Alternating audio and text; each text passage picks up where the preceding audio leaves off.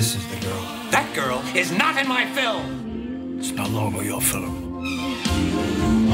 The way you hold my hand, your laughing eyes, the way you understand your secret side.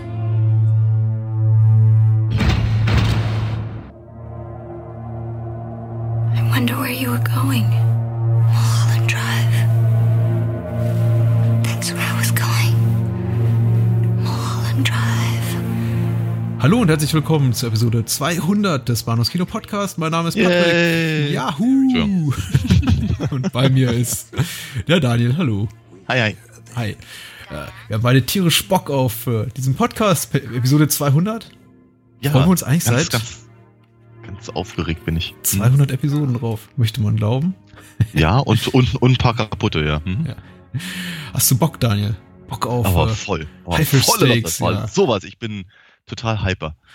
Haifischsteaks, lesbischer Sex, Cowboys und alles mögliche. Rote Lampenschirme. Ja. Und viel, viel mehr erwartet euch, liebe Hörer, heute Abend. Wir sprechen über Deep Blue Sea, einer von 2 Wunschfilmen, die für den heutigen Abend von unseren Hörern gewählt wurden, von Rennie Harlin aus dem Jahr 1999. Und zum zweiten sprechen wir 2 Jahre später in unseren Lichtspielhäusern erschienen Mulholland Drive von David Lynch aus dem Jahre 2001. Ja. So sieht's aus. Rückblick sparen wir uns diesmal. Ich meine, muss ja auch nicht zur Regel werden, dass wir irgendwie alle 50 Episoden sagen, ja, schön war's und mal gucken, wie lange das noch gut geht. Du hast völlig recht. Ich wollte nur mal ganz kurz gesagt haben, schön war's, aber mal gucken, wie lange es noch gut geht. Es kommen ja einige Kommentare dieser Art in letzter Zeit. Ja, ich weiß auch nicht, wie es kommt. Die Folge heute Abend, unsere heutige Episode, sollte jedenfalls kein Anlass zu weiteren Spekulationen über die Weiterexistenz unseres Podcasts geben. Außer wir sind uns fundamental uneinig zu den beiden Filmen heute Abend. Aber da bin ich mal sehr gespannt, ja. Ich glaube, weder der eine noch der andere bietet wirklich das Potenzial, das uns da irgendwie auseinanderbringt. Ich hoffe mal. Keil in unsere von Film und Cinephilie untermauerte Freundschaft treibt. Mal gucken. Hast du aus dem Buch gefrühstückt oder was? Ja, mein Gott, ich habe mich hier ausführlichst vorbereitet mit diversen Lexika und Alkoholika und verschreibungspflichtigen Medikamenten. Mit großer Freude habe ich ja wahrgenommen, dass Deep Blue Sea gewählt wurde, wenn auch knapp, vor unserem Film, der nicht gewählt wurde. Und das ist vielleicht auch gar nicht so schlecht. So, dann können wir ihn einander mal machen, möchte ich nur sagen. Wir sprechen jedenfalls jetzt über Rennie Harlin. Ich glaube zum ersten Mal in diesem Podcast, wobei er so gestriffen hat seitlings unseren Podcast schon das ein oder andere Mal in der ein oder anderen freundlichen Erwähnung, zumindest meinerseits, weil ich mag ihn ja gern, den bekloppten Finn, der so richtig durchgestartet ist mit Stirb langsam 2. Und dann tatsächlich für so ungefähr für knappe 10 Jahre tatsächlich in Hollywood ein Standing hatte, das ihm erlaubte, relativ hochbudgetierte Filme zu drehen, was er mittlerweile eben auch nicht mehr macht. Aber die Piratenbraut, legendärer Flop, Long Kiss Goodnight, auch ein ziemlich großer Flop, waren so irgendwie so am Ende dieser Karriere, und ganz am Ende seiner großen Hollywood-Karriere stand Deep Blue Sea. Und danach ging es dann mehr so in Richtung Low-Budget, Direct-to-Video-Bereich. Aber darüber wird vielleicht ein anderes Mal zu sprechen sein. Auf jeden Fall, Deep Blue Sea war so das letzte Hurra von Rennie Harlin, bevor es dann wirklich ein bisschen abwärts ging. Und der Film kam 99 in die Kinos, 70 Millionen Dollar Produktion von Warner Brothers. Und ich verlese mal die UFDB-Inhaltsangabe. Ich bitte darum. Und zur großen Freude, denn wie könnte es anders sein, Episode 200 hat sie uns Moonshade spendiert. Yay! Moonshade. Ich bin ein großer Fan. Auch das ist mittlerweile ein guter Standard im Podcast, ja. Das obligatorische Yay, wenn Moonshade zumindest akustisch in Erscheinung tritt. Er schreibt: Um ein Mittel gegen Alzheimer aus den Hirnen von Haien zu gewinnen, hat eine Wissenschaftlerin in einer alten Meeresstation auf dem Ozean 3 Haie illegal mit menschlicher DNS aufgewertet. Die Fische sind nun wesentlich aggressiver und entpuppen sich als außerordentlich lernfähig, feindselig und rachsüchtig. Als einer der Geldgeber erste Fortschritte begutachten will, sabotieren die Haie die Station, gerade als ein gewaltiger Sturm über das Meer zieht. Als Folge dessen sind die verbliebenen Personen plötzlich unter der Oberfläche in den Labors eingeschlossen, während die Station langsam voll Wasser läuft.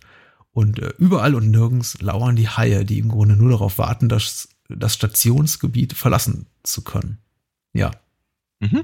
Na, wieder an diese Inhaltsangaben, die zwar, möchte ich mal sagen, faktisch korrekt sind, aber nicht so wirklich den Reiz des Films wiedergeben, der vielleicht nicht unbedingt auf der erzählerischen Ebene liegt. Ich glaube, zu Deep Blue Sea habe ich eine etwas innigere Bindung als du. Wenn mich nicht alles täuscht, hast du den Film jetzt zum ersten Mal gesehen. Ich wollte gerade sagen, ich habe gar keine Bindung zu dem Film. Hat sich allerdings ehrlicherweise auch nach der Sichtung nicht großartig geändert, aber dazu später mehr. Dazu später mehr. Wieso denn nicht jetzt mehr? Weil du gerade loslegen wolltest. Und weil ich gerade loslegen wollte, ich weiß gar nicht womit, der Film ist durchaus mit einigen Stars aus der zweiten Reihe sehr, sehr gut besetzt, mit einem sogar aus der allerersten Reihe, möchte ich sagen, nämlich Samuel L. Jackson. Ansonsten, ja, mehr oder weniger große Stars aus der Independent-Kino-Szene, sagen wir mal, Thomas Jane, vielleicht 2 Jahre vor seinem großen Durchbruch mit The Mist und wer ist noch dabei? Michael Rappaport. Ich wollte gerade sagen, das war die Phase, als man dachte, dass Michael Rappaport eine Karriere hat. Ja. LL Cool J, zu dem Zeitpunkt, glaube ich, auch noch im Schauspielerischen auch noch nicht so versiert. Er hat dann später einiges mehr draus gemacht. Ich meinte, er war dann irgendwie in den Jahren darauf, so Ende der 90er, Anfang der 2000er, relativ häufig im Kino zu sehen. Ist auch mittlerweile wieder so ein bisschen verschwunden. Genau wie seine Musik auch verschwunden zu sein scheint.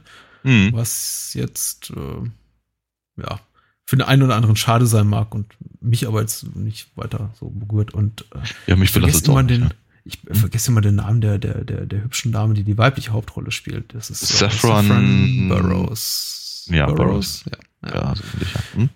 Die ist einfach da.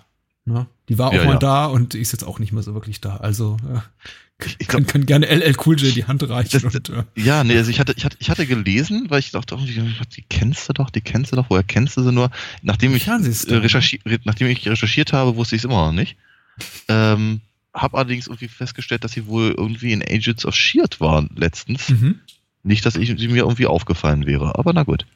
Ich meine, sie hatten eine ganz gut laufende Fernsehkarriere, aber ich möchte mich da auch nicht so weit aus dem Fenster lehnen.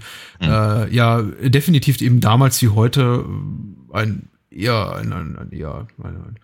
Besetzung, wie gesagt, aus der zweiten Reihe, jetzt nicht die ganz großen Stars und keine von ihnen ist wirklich zu großen Stars geworden und Samuel L. Jackson definitiv zum damaligen Zeitpunkt so auf dem Höhepunkt seiner Karriere, ich glaube, also 5 bis 6 bis 7 Jahre nach Pulp Fiction hat er wirklich exzessiv dazu auch genutzt, um in jedem Film in Erscheinung zu treten und den einen oder anderen wohlverdienten Gehaltscheck zu kassieren und hier bei so Deep Blue Sea ist er zumindest auf Besetzungsseite ein bisschen so das Aushängeschild. Shield wollte ich schon sagen, weil du gerade von Agents of Shield sprachst. Ronny Cox ist noch ganz kurz drin, aber na gut.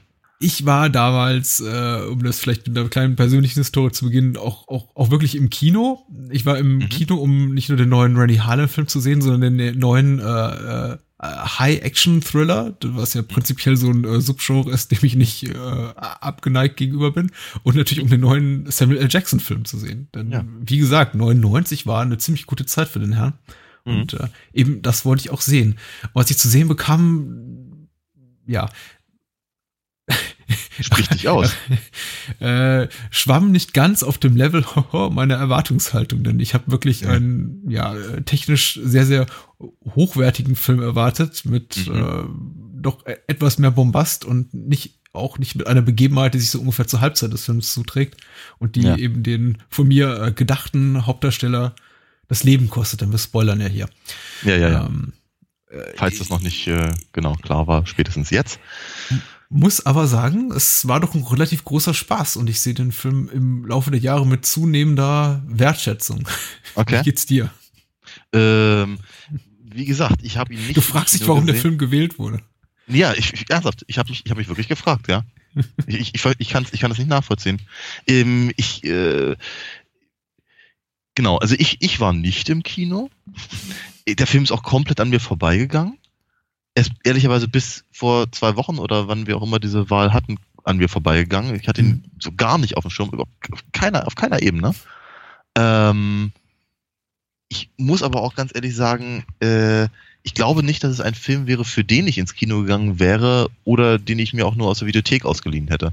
Ich befürchte beinahe, diese Form von Film ist etwas, was an meinem ganz persönlichen Geschmack also wirklich nicht mal haarscharf vorbeigeht. Und Dennoch möchte ich natürlich ganz gerne betonen, dass er eine der spaßigsten Sachen in so einem Podcast seit 200 plus Episoden ist ja eben neue Sachen kennenzulernen, die ich eben gerade eben nicht auf dem Schirm gehabt hätte und dabei eben auch Sachen festzustellen oder kennenzulernen, die ganz toll sind. Und da freue ich mich halt immer sehr drauf. Ich habe mit Deep Blue Sea eine ganze Reihe handfester Probleme, die ich aber jetzt hier an der Stelle noch gar nicht nennen möchte, weil ich nämlich tatsächlich erstmal gerne rausfinden möchte, was ist denn tatsächlich an dem Film dran, dass er eben bei zumindest von unseren sehr geschätzten Hörern so bewertet wurde, dass wir heute drüber reden können. Vielleicht magst du mich da aufklären, weil ich verstehe es tatsächlich überhaupt gar nicht.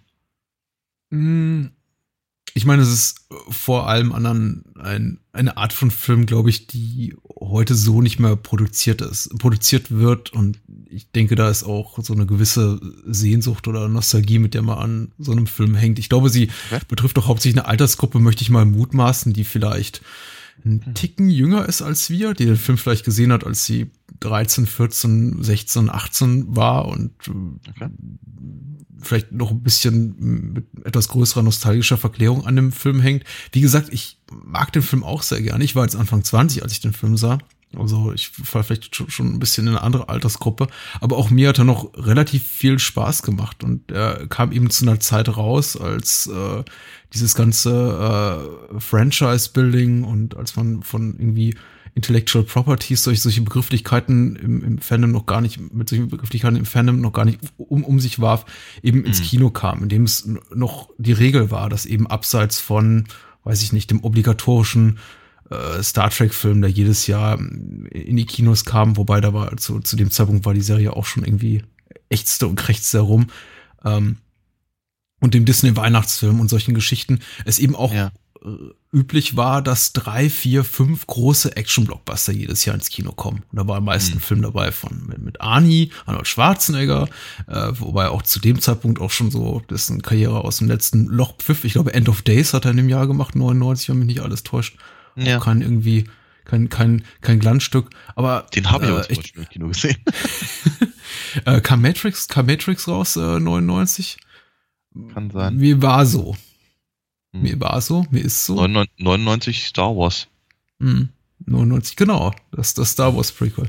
Und definitiv auf jeden Fall eine Zeit, in der, glaube ich, man an Sommerblockbuster noch mit einer anderen Erwartungshaltung ging, beziehungsweise einfach eine andere Art von Sommerblockbustern gab, als es sie heute gibt. Und ich glaube, an dem Gedanken hängen vielleicht einige Menschen mehr als am Film selber. Wobei ich den Film selbst eben auch relativ schön finde. Und ich glaube, einige der Dinge, die du später noch als Defizite benennen wirst, die finde ich gerade besonders hübsch daran. Er ist nämlich irgendwie so angenehm. Man merkt schon, dass er irgendwie so mit ordentlich Geld produziert wurde. Ich meine, jeder Film, der auf offenem Wasser spielt, oder auch wenn es vielleicht nur in großen Becken die Dreharbeiten sich abspielen, benötigt eine Menge Geld, weil die werden sehr schnell sehr teuer, diese Art von Filmen. Siehe Waterworld, siehe Titanic und so weiter.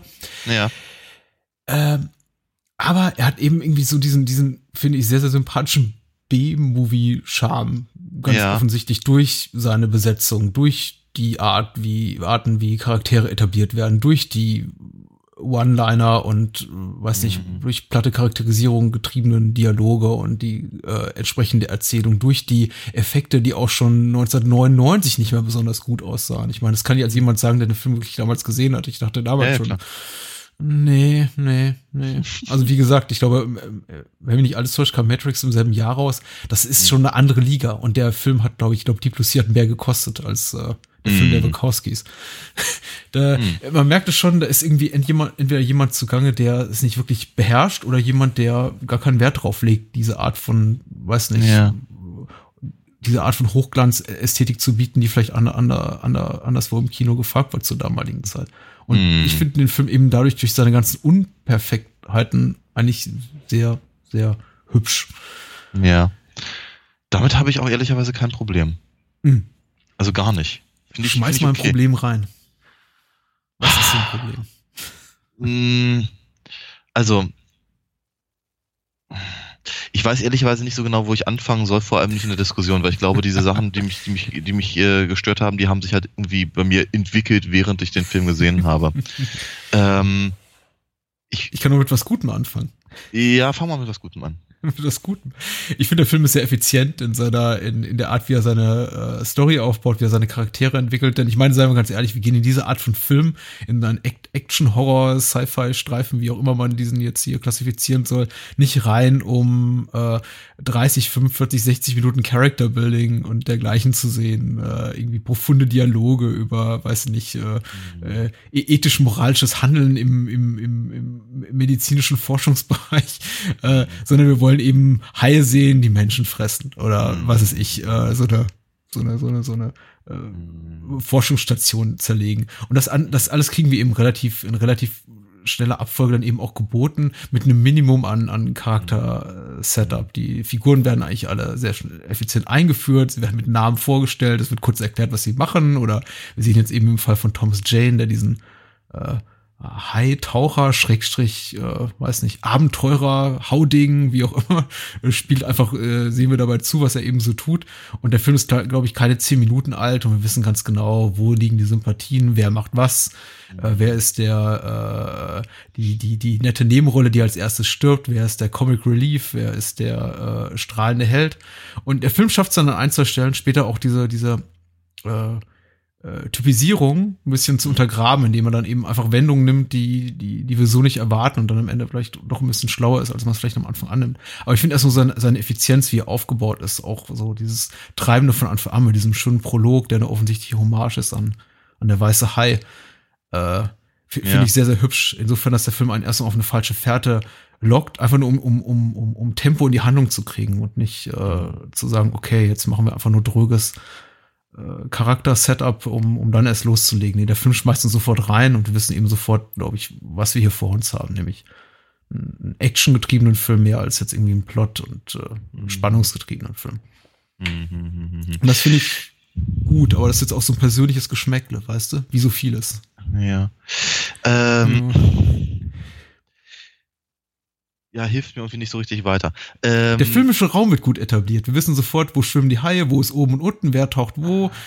Ich mag das, dass sie irgendwie ins Gebäude gehen und sofort beschreiben, so, wir fahren jetzt irgendwie 10 Meter unter das Wasser und da ist das und das Labor. Und ich halt irgendwie allein schon dieser filmische Raum, dass er so sorgfältig etabliert wird, worauf Herr Harlan durchaus jetzt im Film einige Zeit verwendet, finde ich sehr, sehr sinnvoll. Das ist irgendwie auch so eine, ich möchte nicht sagen, Kunstfertigkeit ist zu viel gesagt, aber einfach ein Handwerk, was viele Streifen gerade im zeitgenössischen Actionkino so ein bisschen vergessen haben. Man möchte doch gerne wissen, wo ist oben und unten und wo sind irgendwie, wo liegt der Gang rechts und links und drüber, drunter, wer befindet sich wo. Und das, finde ich, macht der Film schon relativ sorgfältig und hervorragend. Okay. Ja. Nee, sorry, ich komme damit nicht klar. Ich hab tatsächlich mit all dem, ich habe damit eigentlich kein Problem. Nicht wirklich. Ich find's nicht clever. Ich find's, Wie clever ist es nicht? Das ist gutes Handwerk. Nee, es ist, naja, ich finde auch eigentlich, ich weiß nicht mal handwerklich besonders gut. Ich finde es einigermaßen abgedroschen tatsächlich. Ich finde, du nanntest es Hommage. Ich finde den Anfang mit den, ich finde ihn, also mit dem Doppelpärchen da auf dem Boot, finde ich finde es abgedroschen. Ich finde es öde, ich finde die Figuren, ehrlicherweise, da etabliert sich schon etwas, was sich im Prinzip durch den gesamten Film zieht. Da sind Leute, die sich nicht benehmen wie Menschen, sondern wie Horrorfilm-Abziehbilder, die aber nicht verstanden haben, dass sie das nur sind. Die Art und Weise wirklich, wie die sich bewegen, wie die reden, ich finde das alles total doof. Wenn hier Saffron, ich habe den Namen ihrer Rolle vergessen. Burroughs. Ja, ich weiß, aber wie heißt der? Dr. Susan McAllister. Also genau, Susan. So. Susan McAllister, ja. Ja, genau. Wenn die da ihre Rede da hält, dann möchte ich sie eigentlich am liebsten nur beuteln und die irgendwie mal, keine Ahnung. Also ich fand das ganz, ganz schlimm. Ganz, ganz schlimm. Samuel L. Jackson macht seine Rolle, macht seine Sache gut. ja, wie man das halt so von ihm gewohnt ist. Begeistert mich jetzt aber auch weniger als eben, was ich andere Rollen, die er auch zu der Zeit halt inne hatte. Aber von mir aus okay, ist in Ordnung. Ich hatte mich gefreut, dass Stellan Skarsgård drin ist. Ich hatte mich auch ehrlicherweise über Michael Rappaport gefreut, weil wie gesagt, das war halt der Zeit, als man noch dachte, dass man vielleicht mehr aus ihm wird. Ich finde halt die ganzen, ob das hier auch die kleine Blonde da ist, die Frau von Stellan Skarsgård oder seine Freundin. Ja, genau, seine Freundin, ja, genau. Den sind ja alle irgendwie miteinander, haben so ein bisschen was Privates. Möchte richtig, man meinen, ja. So. Genau. Janice, wie wird es ausgesprochen? Ist egal. Ist wirklich egal. Richtig. Ja, genau, das ist der Punkt. Ich weiß schon nicht mehr, wie die Figuren heißen. Und ich meine, sie rufen ihre Namen ja oft genug. Und trotzdem weiß ich nicht. Also wie heißen die wohl? Aber sie benehmen sich halt alle irgendwie daneben. Ich habe irgendwie das Gefühl, kommt so an, irgendwie die plucky Meeresbiologin, die dann irgendwie erstmal ein paar muntere Sprüche loslässt und irgendwie mit 1,5 Sätzen Thomas Jane irgendwie beschreibt. Und all das, meine Fresse, nee, sowas, ich kann sowas wirklich, ich entwickle im zunehmenden Alter eine echte Abneigung gegen solche Drehbücher und solche Umsetzungen, weil ich mag sowas einfach nicht sehen. Ich habe wirklich einfach echtes Problem mit solchen Sachen. Ich glaube, bei älteren Filmen habe ich damit weniger Problem. Aber wenn heute sowas gemacht wird, und ich meine, der Film ist jetzt auch schon wieder 18 Jahre alt, aber trotzdem, es stößt mir halt sauer auf und ich habe spontan keine Lust, mich weiter mit diesen Figuren zu beschäftigen. Ich gebe dir dahingehend recht, dass eben tatsächlich der Aufbau dessen, was einen tatsächlich an diesem Film zu interessieren hat, nämlich eben die ganze Sache mit den Haien, das ist tatsächlich recht gut. Ich fand das wo ist oben, wo ist unten. Ich persönlich hatte irgendwie das Gefühl, das ist alles das ist alles der gleiche Gang. Ja, wie damals irgendwie in den 70ern bei Doctor Who, die hatten irgendwie nur ein Gangset und liefen immer von links nach rechts. So clever fand ich das nun auch wieder nicht.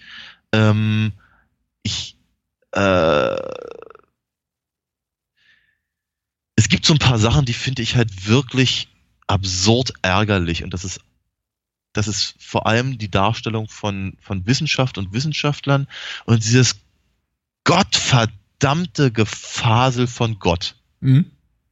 Boah, ging mir das auf die Nüsse. Ernsthaft. Ich konnte es nicht mehr hören.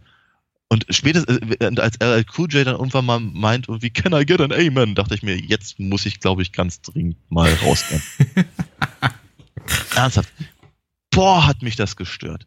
Das ist wirklich, aber das ist genau der Punkt, weil du hast das gerade gesagt, eben, der Film würde nicht dafür existieren, damit man sich eben genau diese ganzen moralischen Fragen stellen soll oder dass das eben erklärt wird.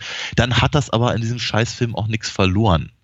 Ja, das anzusprechen und einfach so in den Raum zu stellen und im Prinzip das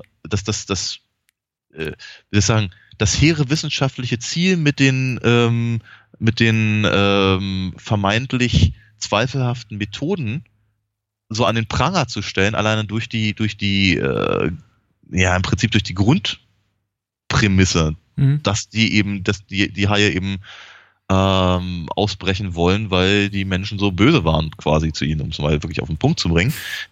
Aber das zu konterkarieren mit LL Cool J, der da wie halt immer den gleichen Gang irrt und der Meinung ist, weil es irgendwie im Gebälk knarzt und ihm eine Schraube entgegenkommt, würde der liebe Herrgott irgendwie direkt auf sein Gesülze irgendwie reagieren. Da krieg ich einen Hals. Ernsthaft. Das ist dumm. Es ist dummes Zeug. Ernsthaft. Und weißt du, ich hab ein echtes Problem mit Filmen, bei denen ich mich, nachdem ich sie gesehen habe, blöder fühle als vorher. Ja, ist das so? Ja, ernsthaft. Ja. Das ist ein Problem für mich. Um jetzt mal ein bisschen die Kurve zu kriegen, jetzt habe ich, glaube ich, mich genug aufgespult. Tatsächlich, es gibt ein paar Momente, die haben mich sehr überrascht. Durchaus positiv überrascht. Ich hätte nicht mit Stellan Skarsgård frühem Abgang gerechnet und die Art und Weise, wie sie ihn aufgemacht haben, war auch recht gory und wobei ich dann schon wieder, also wie sie ihn dann letztendlich über den Jordan schicken, fand ich dann schon wieder ein bisschen zynisch, muss ich ganz ehrlich sagen, weil ich irgendwie dann dachte, irgendwie, komm, Upper Arm hätte jetzt eigentlich auch gereicht, ja, der ganze Rest, das ist wirklich ein bisschen fies. Als hätte er nicht in Breaking the Waves genug gelitten. Nein, ja. Aber ernsthafterweise, es ist sehr effektvoll inszeniert und also im Prinzip diese ganze Sequenz, ab dem Moment, wo ihm der Arm abgebissen wird, bis zu dem Moment, wo er quasi gegen die Scheibe gedrückt wird, gehört für mich zu den echten Highlights des Films, was die 10 Minuten oder was das ganze Ding dauert, ist super spannend, sehr intensiv und durchaus sehr effektvoll inszeniert. Das muss ich dem Film ganz ohne Neid lassen. Mit Sam Jacksons Abgang hätte ich so auch nicht gerechnet. Ich hätte mir gewünscht, dass er ein bisschen besser aussieht. Es war tatsächlich ein relativ großer Schockmoment damals im Kino und ich habe versucht, mich zum Vorfeld des Podcasts noch mal ein bisschen schlau zu machen. Das ging offensichtlich nicht nur mir so. Ich glaube, für die meisten Leute war das zum damaligen Zeitpunkt ein ziemlich großer Schocker. Jetzt muss man allerdings auch sagen, das war einfach, was jetzt unser mediales Zeitalter betrifft, einfach nur eine völlig andere Zeitrechnung als das, was wir heute gewöhnt sind. Wir sind heute irgendwie gewohnt, 1001 Serien zu gucken, in denen eben Charaktere mittendrin rausgerissen werden und umgebracht werden und solche Schockmomente uns eben jede zweite Woche in The Walking Dead oder Game of Thrones oder sowas ereilen. Ja, klar. Die Tatsache, einfach einen Hauptdarsteller oder den nominell zumindest größten Star des Films mittendrin zu killen, das ist was relativ Unerwartetes. Also ich hatte das in vergleichbarer Form zu der damaligen Zeit nur 1-2 Jahre zuvor gesehen kann man das spoilern? Ja, wir haben ja schon bereits drüber geredet. Also ich halte mich auch vage in LA Confidential gesehen. Also so ist ein Moment erlebt, in dem ich wirklich dachte, ach ja, wirklich? Der stirbt? Okay. Ja. Na gut. Aber ja, das war tatsächlich ein relativ großer Schockmoment. Ich möchte natürlich jetzt kurz noch kurz darauf eingehen, auf das, was du gesagt hast mit den ganzen säkulär verklärten Dialogen, die irgendwie ständige Anspielungen machten auf Gott hier und Gott da und der Wissenschaftler als Gott und darf man das, soll man das und ist er wirklich da oben und leitet er mich durch den wasserdurchfluteten Gang? Ja, ich habe damit weniger ein Problem. Nicht, weil ich besonders gläubiger Mensch bin, eher im Gegenteil, definitiv im Gegenteil, sondern weil ich es dem Film aufgrund seiner in dieser Hinsicht gnadenlosen Naivität abnehme, dass er das auch wirklich für eine schlaue Idee hält oder zumindest nicht irgendwie prätentiös daherkommt oder mir irgendwie was erzählen will, an das er selber nicht glaubt oder dass er sich irgendwie nicht verdient hat. Ich glaube, in dieser Art von B-Movie, egal wie groß budgetiert das jetzt sein mag, es ist einfach für mich ein klassisches B-Movie-Format. Das ist wirklich, der Film schert sich ein Minimum um die Charaktere. Ich glaube, er mag seine Charaktere noch nicht mal besonders. Du hast es vorhin das Wort Zynismus auch fallen lassen. Ich würde dir da sogar recht geben, ohne jetzt dem Film Gehässigkeit vorzuwerfen, aber er behandelt seine Charaktere schon ein bisschen zynisch in dem Sinne, dass man nicht das Gefühl hat, Regisseur oder die Drehbuchautoren mögen irgendwen von den Figuren besonders. Ja. Und aufgrund dieser Tatsache und eben auch dem tatsächlich aber auch vorhandene Bewusstsein, glaube ich, seitens der Macher, dass man eben hier wirklich einfach nur ein großbudgetiertes Actionfeuerwerk abbrennen will, wo die menschlichen Figuren eher störendes Beiwerk sind, weil es wollen alle nur Haie sehen und irgendwas in die Luft fliegen sehen und Arme, die abgerissen werden und Menschen, die, ja, wenn man sie dann zu sehen bekommt, am besten zweigeteilt werden, was dieser Film ja auch diverse Male macht, wenn auch tricktechnisch nicht besonders überzeugend, kann ich das tatsächlich im Film nachsehen. Ich möchte auch deine Kritikpunkte nicht irgendwie deswegen so per se wegwischen, von wegen, ja, ist doch alles, passt doch alles. Ich glaube, in einer anderen Art von Film hätte all das, was du jetzt erwähnt hast an Negativfaktoren, mich auch mehr gestört. Und das sieht man dann eben irgendwie 3-4 Jahre später gut an so einem Film wie wie die Matrix-Sequels, weil wir erwähnen ja Matrix ständig, also habe ich jetzt, dann schmeiß ich mal irgendwie jetzt Teil 2, Reloaded und Revolutions oder wie sie hießen hinterher. Bei denen habe ich eben auch das Gefühl, das sind ständig, alle Figuren sind unglaublich blass, niemand hat was zu sagen, die Weisheiten, die sie von sich geben, sind unglaublich dumm oder platt oder wir haben sie schon 1000 einmal gehört, sie haben wirklich nichts zu sagen. Der Film tut aber so die ganze Zeit, als sei er was Besseres, als hätte er unglaublich, profund, als hätte er was ganz profunde Aussagen über das menschliche Sein und zu machen, hat mir aber wirklich überhaupt nichts zu sagen. Und ich irgendwie, über Deep Blue Sea kann ich das wirklich nicht vorwerfen. Auch wenn die Figuren so reden und immer ist dieses ganze Gottgefasel für ein, zwei gute One-Liner gut. Ich muss tatsächlich sagen, ich fand diesen irgendwie der Stellan Skarsgård Replik mit dem Oh my God von, ich glaube, Samuel L. Jackson sagt so, und er sagt, not yet, irgendwie ganz hübsch. Aber tatsächlich, es ist irgendwie es ist schon ein überstrapaziertes Motiv. Aber ich kann dem Film nicht wirklich böse sein, denn dafür ist er zu dumm letztendlich. Ja, aber sie haben ihm ja gleich noch einen von der Sorte gegeben. irgendwie was mit God's Creation und er meint, not God's ours. Hey. I see where you're coming from. So ist es ja nicht.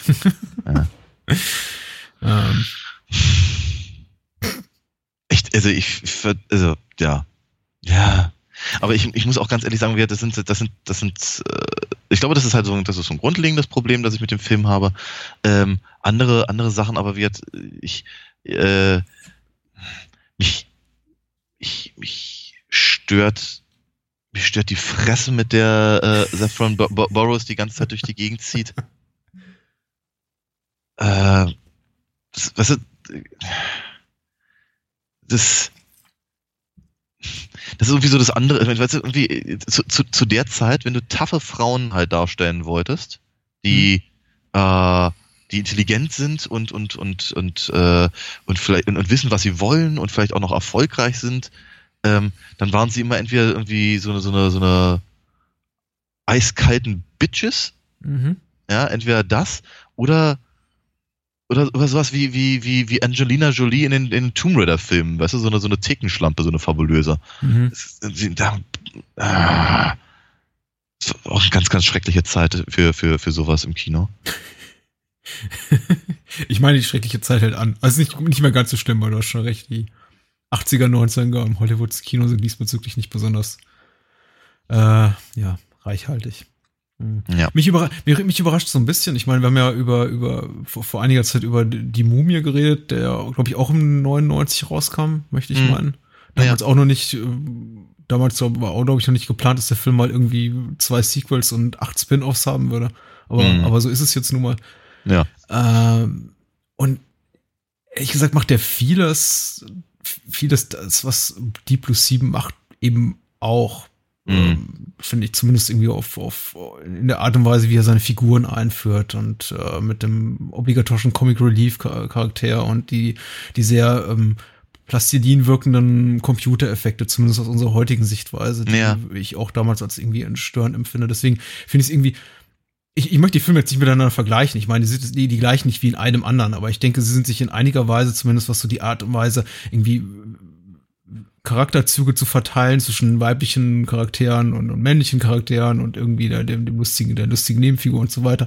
Und auch der Tricktechnik und Inszenierungsweise sind sie sich doch ein bisschen ähnlich. Und bei der Mumie ging es zum Beispiel mir so, komischerweise, dass ich überhaupt nicht auf den Film angesprungen bin und der wirklich auch damals wie heute, als bei der Wiedersichtung vor 2 Jahren, komplett an mir vorüberging mit, oh ja, im Ernst, ja, okay, ja.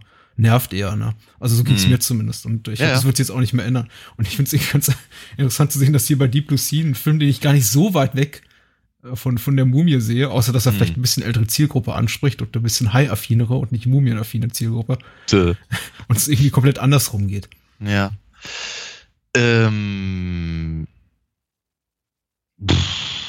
Was soll ich denn jetzt dazu sagen? Ich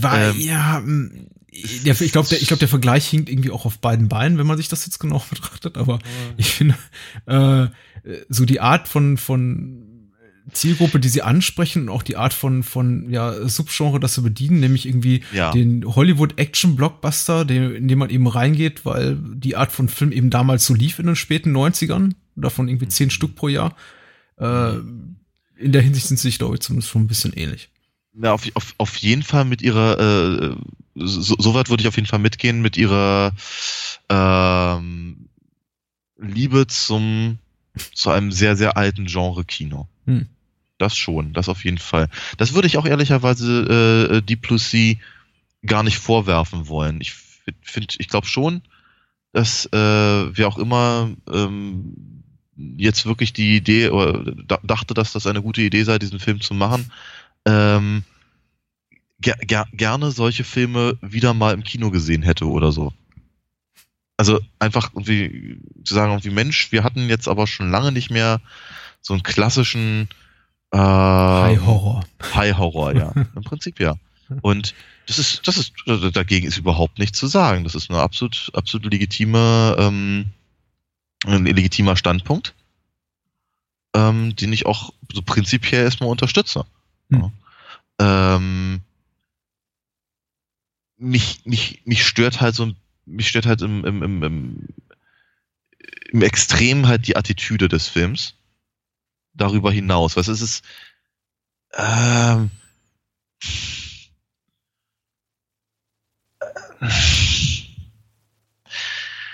Ich glaube, ich weiß nicht, wie ich das alles besser formulieren soll, als das, was ich schon gesagt habe.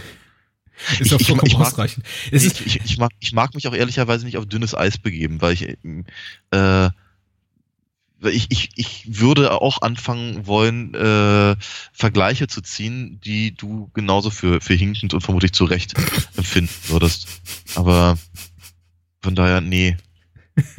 Ich lasse es lieber bleiben. Man ist auch in einer undankbaren Position. Ich meine, wenn man derjenige ist jetzt in einem Gespräch, in dem die beiden Diskutanten unterschiedlicher Meinung sind, das wird immer irgendwie derjenige, glaube ich, der angreifbare ist, wenn man derjenige ist mit der negativen Meinung, weil man natürlich irgendwie sich mit Euphorie vieles einfach wegwischen lässt, so von wegen so, ach, das stört dich? Quatsch, ist doch alles super.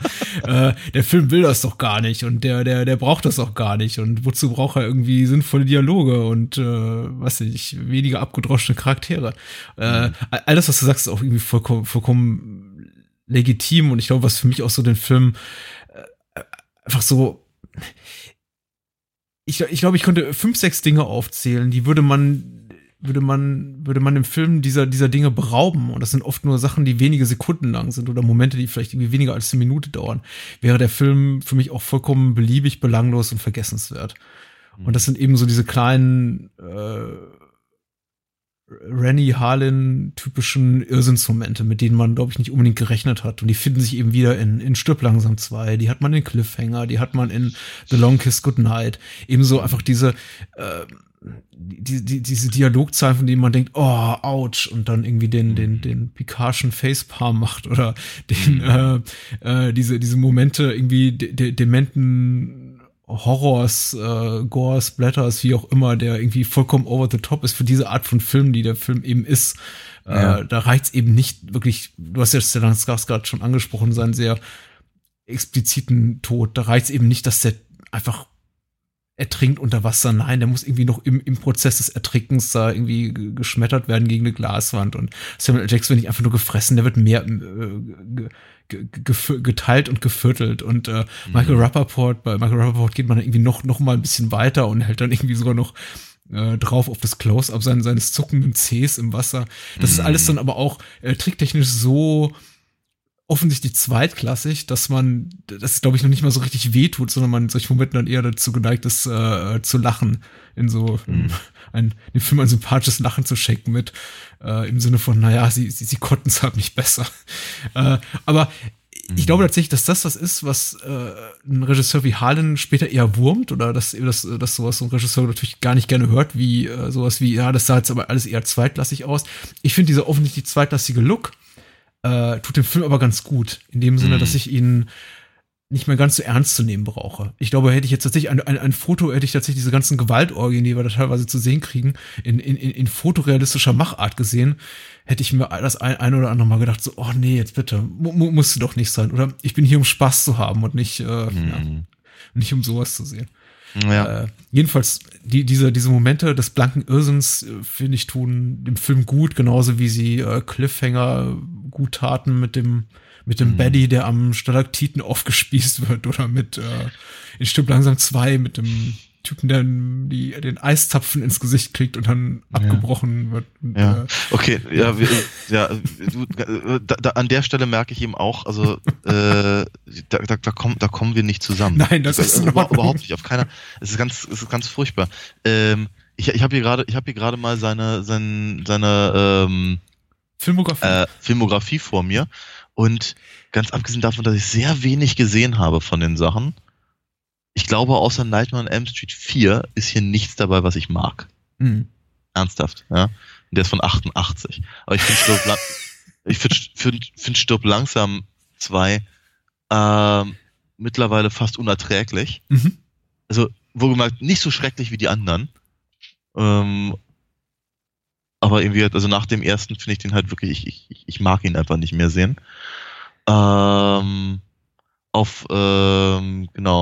Tödliche Weihnachten, da bin ich ja mal durchaus gespannt. Den würde ich ja gerne mal sehen, aber ich habe ihn bisher noch nicht gesehen.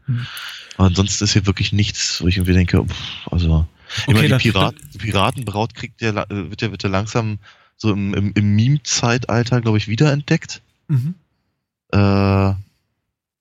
Muss man sich auch mal mit beschäftigen vielleicht, warum das so ist.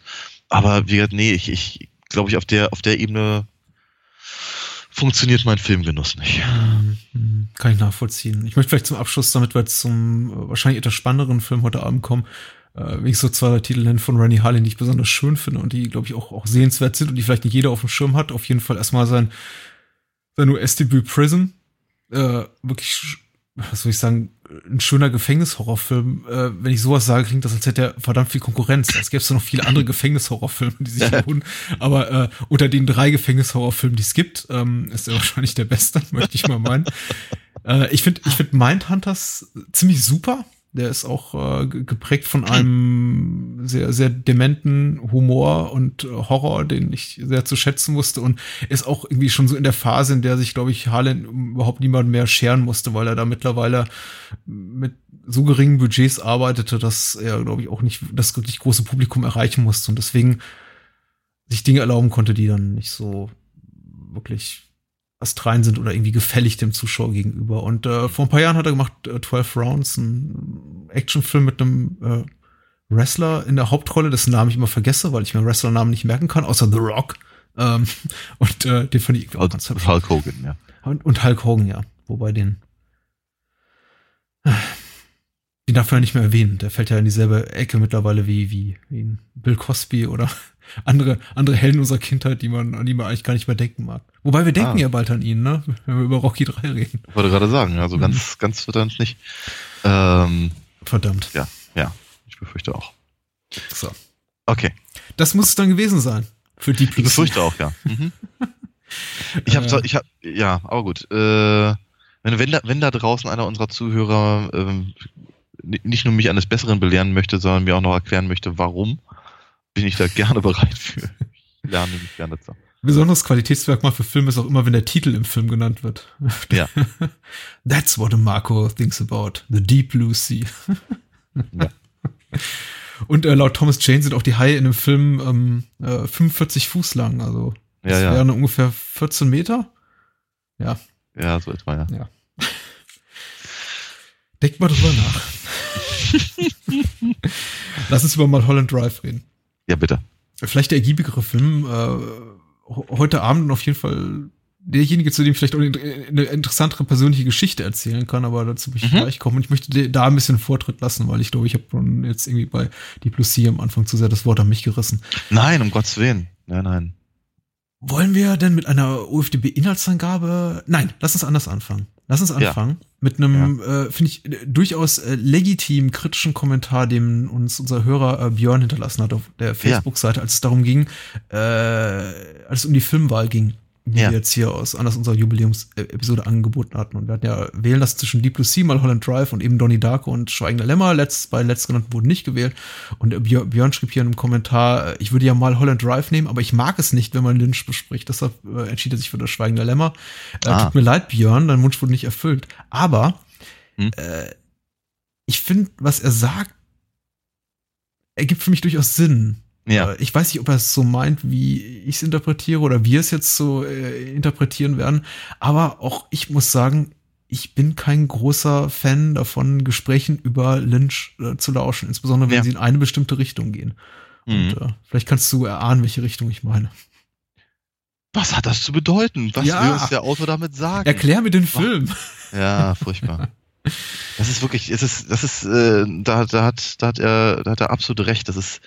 Ich glaube, das Langweiligste, was man mit einem David Lynch-Film machen kann, ist zu versuchen zu erklären. Das ist auch so ein bisschen die Panik, die ich geschoben hatte, bevor irgendwie Donnie Darko dann so auf den letzten Metern doch noch abgeschmiert ist, weil das ist auch so ein typischer Erklärbär-Film, bei dem sich unglaublich viele Menschen, glaube ich, danach sehen, irgendwie das erklärt zu bekommen. So von, ja, ich hab's nicht verstanden, auch beim 3. Mal, sag mir doch jetzt endlich, warum so und so auf so und so trifft. Und, ja. Aber wie gesagt, das macht keinen Spaß, finde ich.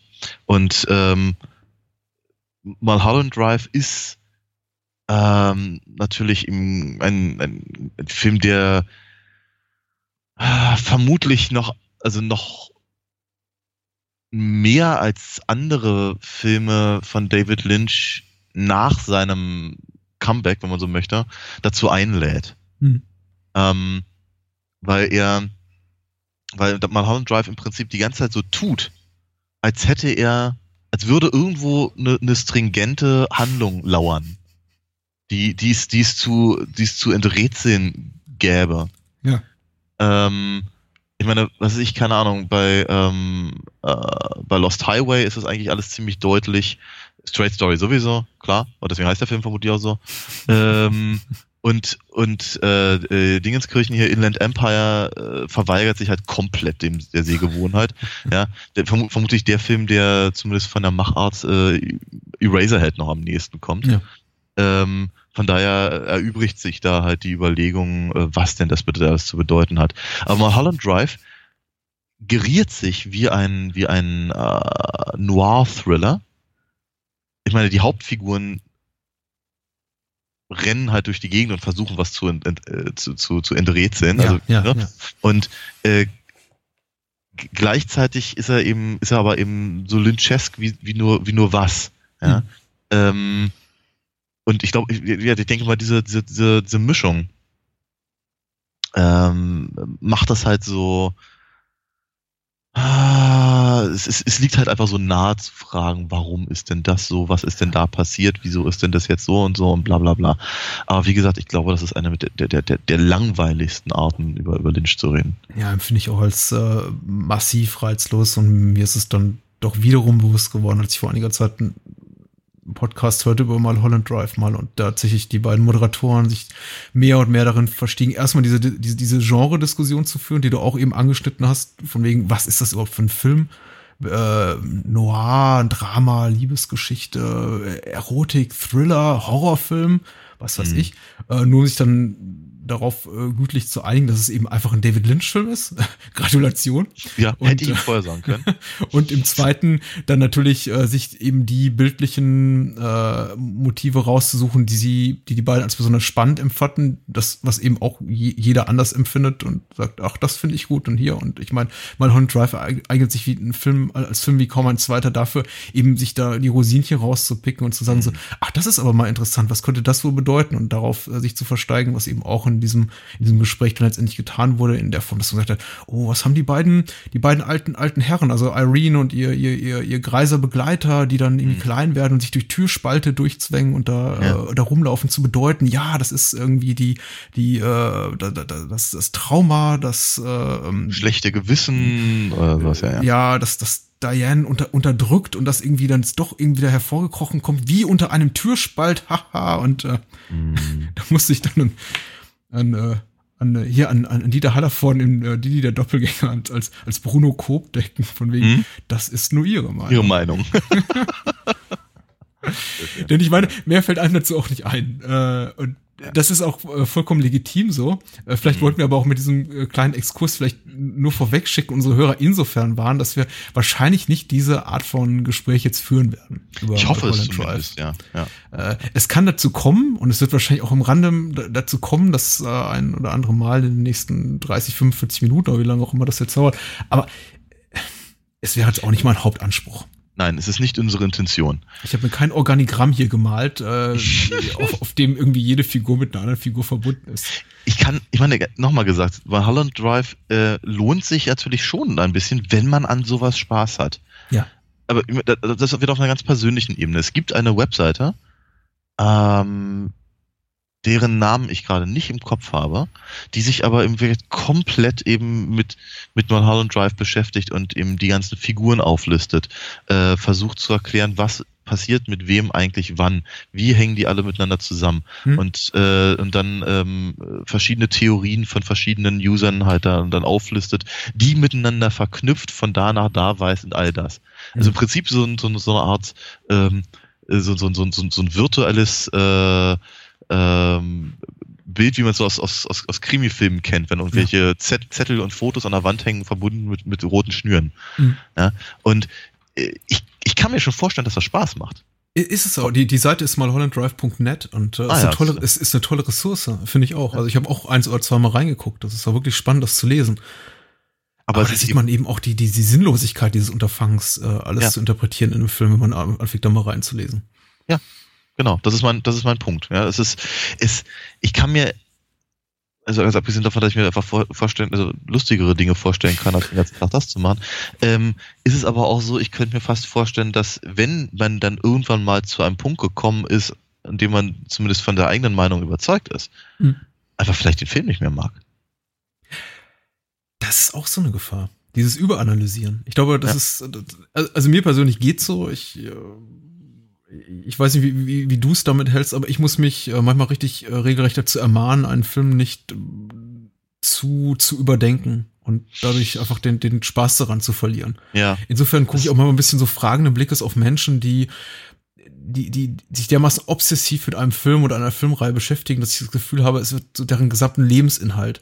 Insofern gucke ich die ein bisschen fragenden Blickes an, als dass ich mir irgendwann denke, ja, und hast du eigentlich noch Spaß an dem Film? Kannst du eigentlich noch, wenn du jetzt irgendwie 38 Mal eines der Star Wars Prequels gesehen hast und jede Figur, jede Nebenfigur und beim Nachnamen kennst und weißt, welche Rolle die gespielt hat irgendwie im Star Wars Universum, noch irgendwie Spaß an irgendwas haben?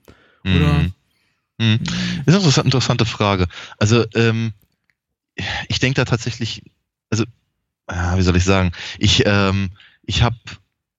tendiere dazu, Filme zu analysieren, auch wenn ich nicht muss. Das, ja, würde ich sagen, ist vielleicht einfach auch dem Studium geschuldet. Ich erinnere mich aber nicht an. Entschuldigung.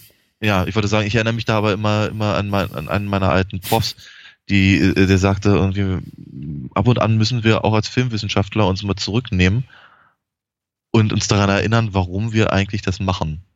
Also die Liebe zum Kino mal wieder in den Vordergrund stellen und nicht immer halt irgendwie immer den halben Roland Barr Gesamtkatalog im Hinterkopf zu haben. Ne?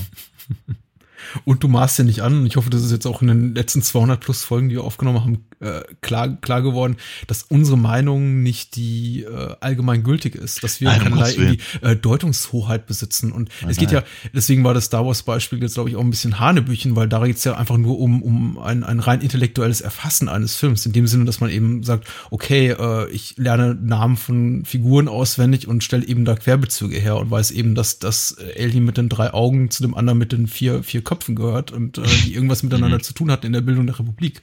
Aber bei Mulholland Drive ist es eben so, und ich glaube, das ist so die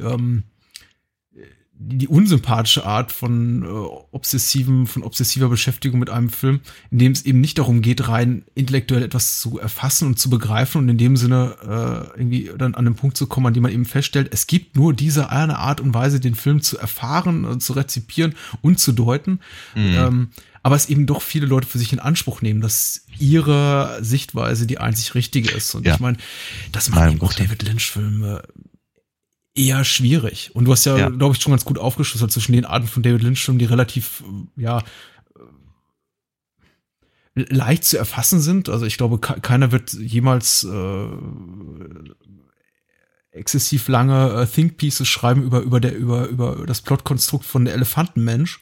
Ja. Wohingegen sich eben Mulholland Drive und Lost Highway dafür anbieten für eine niemals endende Anzahl von Deutungsmöglichkeiten. Und sicherlich. Ich meine, natürlich, aber ich kann natürlich auch stundenlang über Blue Velvet reden. Ja, und auch über White at Heart. Ja. Aber sie sind trotzdem verhältnismäßig leicht zu erfassen. Zumindest auf irgendeiner Ebene. Ja, also ich meine, selbst meine Mutter, die keine Ahnung hat von David Lynch, die auch keine Ambitionen hat, sich eben mit dem Övre irgendwie auseinanderzusetzen oder auch nur irgendwie eine Form von Gefallen findet an diesen ganzen surrealen Geschichten und all das. Selbst sie konnte mit Blue Velvet was auf einer emotionalen Ebene anfangen. Ja, und von daher ist der Film halt einfach, glaube ich, leichter zu rezipieren. Definitiv. Ja. Wir sollten anfangen mit der Inhaltsangabe. Und in unserer langen Historie muss ich sagen, es ist eine der schönsten OFDB-Inhaltsangaben, die mir bisher begegnet ist. Ist sie rückwärts geschrieben? Nein. Sie hat ungefähr ein Drittel der Länge der Inhaltsangabe zu Deep Blue Sea, die wir gerade gelesen haben. Und sie lautet folgendermaßen, schreibt hier Reanimator. Den kennen wir doch auch, Mulholland Drive ist die Geschichte von Betty Elms, dem unschuldigen Mädchen aus der Provinz, das nach Los Angeles kommt, um ein Star zu werden. Und Rita, einer Schauspielerin, die nur knapp einem Mordanschlag entkommen ist und dabei ihr Gedächtnis verloren hat. Und das war's. Das ist die Inhaltsangabe. Cool. Finde ich super. Ja. Ja. Fast schon ein kleines Kunstwerk. Ich kann damit leben, ja, sehr schön. In seiner Reduziertheit aufs Wesentliche. Ja, wir sollten der Vollständigkeit halber erwähnen, zumindest mal die beiden Haupträume nennen. Wie gesagt, also Betty wird gespielt von Naomi Watts. Ist es ihr richtiger Name? Wir werden es relativ bald spoilern. Und Rita Doch, in sie heißt Naomi Watts. Ja. Rita wird gespielt von Laura Herring. Die zweite, möchte ich mal sagen, große Hauptrolle des Films, wobei der Film schon sehr offensiv auch beworben wurde in Trailern und auf Kinoplakaten mit den Gesichtern der beiden, aber ich glaube niemals so als Mulholland Drive starring Naomi Watts und Laura Herring beworben wurde, sondern eben nur als einfach ein David Lynch-Film. David Lynch-Joint. Ja. Absolut richtig. Ich meine, es ist ja mittlerweile schöne Tradition, dass irgendwie so gut wie alle Schauspieler, die irgendeine Form von Satz mal haben, in dem Film im Vorspann genannt werden. Inklusive Robert Forster, der sich irgendwie zweimal in die Kamera dreht, was in seinem nicht vorhandenen Bart brummelt und danach aus dem Film komplett verschwindet. Ja, das ist ich frage mich auch, woran es ein bisschen liegt. Also ich finde zum Beispiel die Hauptrolle, die später bei dem Vorsprechen dieser etwas ältere, sehr, sehr braun gebrannte Herr einnimmt, das ist ein TV-Darsteller namens Chad Everett. Ja, ich hatte erst gedacht, das sei Barry Bostwick. Ja, sieht mir auch ein bisschen so aus, ne? Ja. Aber Chad Everett heißt der Mann und ich finde, er hat eine sehr markante Rolle und er ist, glaube ich, ungefähr, dreimal so lange auf der Leinwand zu sehen wie Robert Forster, wird dann aber irgendwie nur im Abspann so an hinterletzter Stelle genannt. Ja. Und Robert Forster ist eben relativ prominent. So prominent, dass ich mir jedes Mal, wenn ich einen Film sehe, und ich habe ihn jetzt, glaube ich, zum 6. oder 7. Mal gesehen, immer denke, ach ja, Robert Forster, stimmt, der hat ja doch eine maßgebliche Rolle.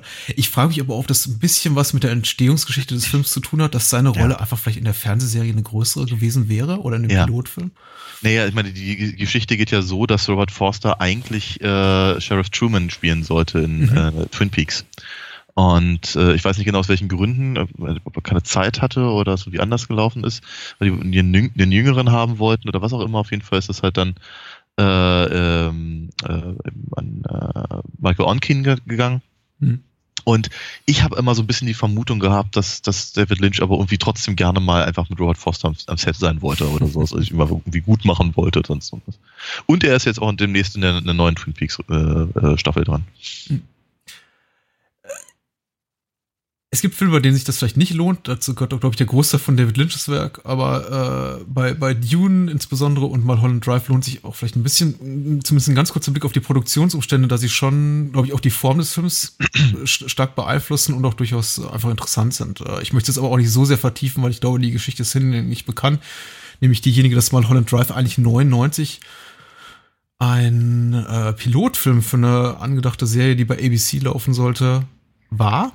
Und ein großer Teil des Kinofilms Mulholland Drive, den wir heute sehen, also der jetzt mittlerweile 150 Minuten lang ist, nämlich so ungefähr die ersten 110 Minuten davon, ungefähr den Pilotfilm abbilden, der dann auch bei ABC gelaufen wäre. Und eigentlich nur der finale Akt des Films und einige Szenen, die dann Lynch im Nachgang noch vorher eingestreut hat, eigentlich neu gedrehtes Material darstellen, was dann so anderthalb Jahre nach den Dreharbeiten für den Pilotfilm entstanden ist. Ich glaube, bei ABC beißen sich natürlich so im Nachgang einige jetzt ins Knie oder in den Hintern oder was auch immer anatomisch überhaupt möglich ist. Ja, wo sie gerade rankommen.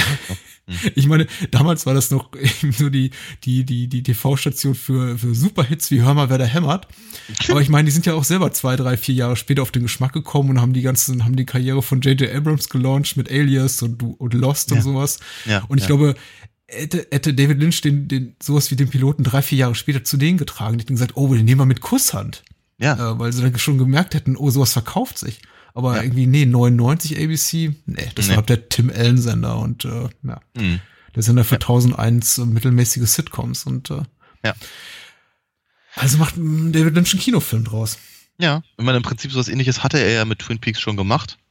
Da hatten sie, glaube ich, den Pilotfilm auch mit französischem Geld finanziert. Hier auch, Studio-Kanal ist das, glaube ich, hat den Piloten gekauft. Irgendwas in der Richtung jedenfalls. Und haben halt im Prinzip einfach nochmal irgendwie 20 Minuten hinten dran gehängt an den Pilotfilm, falls sie eben die Serie nicht verkauft bekommen.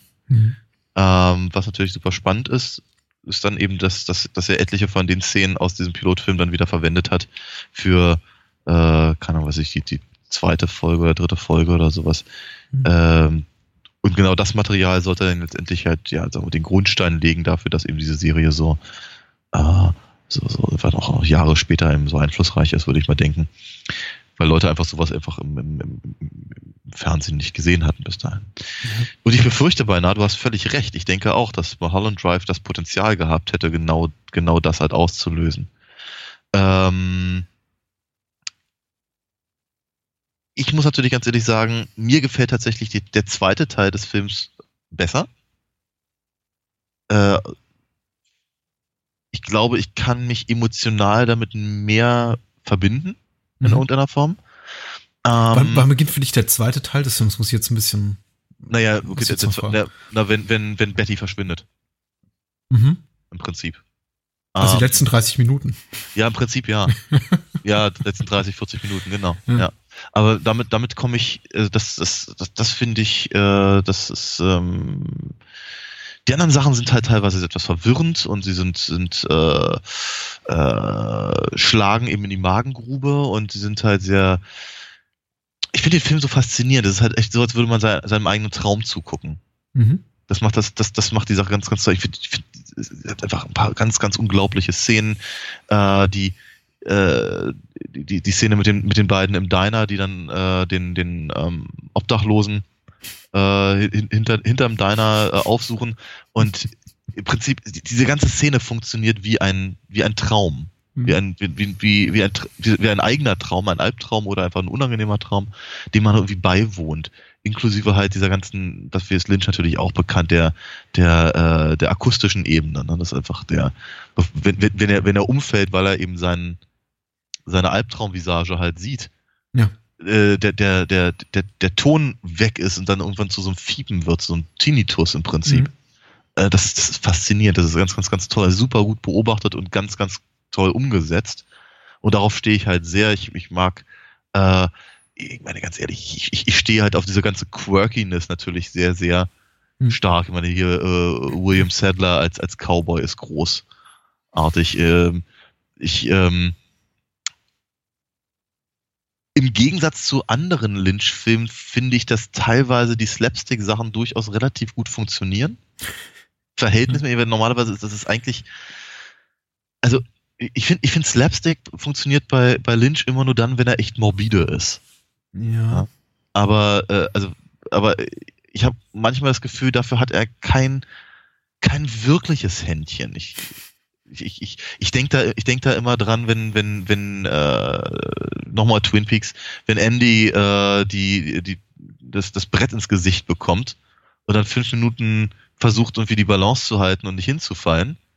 Das ist mir zu viel. Das ist nicht lustig. Das ist irgendwie, es berührt mich schon unangenehm und spätestens, wenn ihm dann das Blut aus der Nase läuft, dann hat's eben das, dann hat es tatsächlich aber diese morbide Ebene halt erreicht, auf der es dann wieder in irgendeiner Form funktioniert. Ansonsten, wie gesagt, so richtig lustig ist Lynch nur bedingt.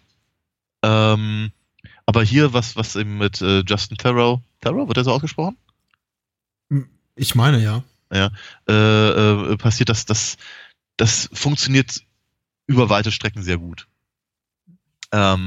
Ich finde halt, also auch so ein Lynch-Klassiker, eben seine Liebe für die 50er springt einen natürlich auch an und das nicht nur eben durch diesen Jitterbug Contest, der da am Anfang kurz gezeigt wird und die Szenen halt vom Filmset, sondern einfach die ganze Art und Weise, wie Betty sich benimmt, wie sie redet, wie sie sich bewegt und all das und natürlich auch Rita, die eben nicht umsonst eben wirkt wie Rita Hayworth in so einem Klassiker und so. Das spricht mich prinzipiell schon an, aber ich fand eben tatsächlich, wenn aus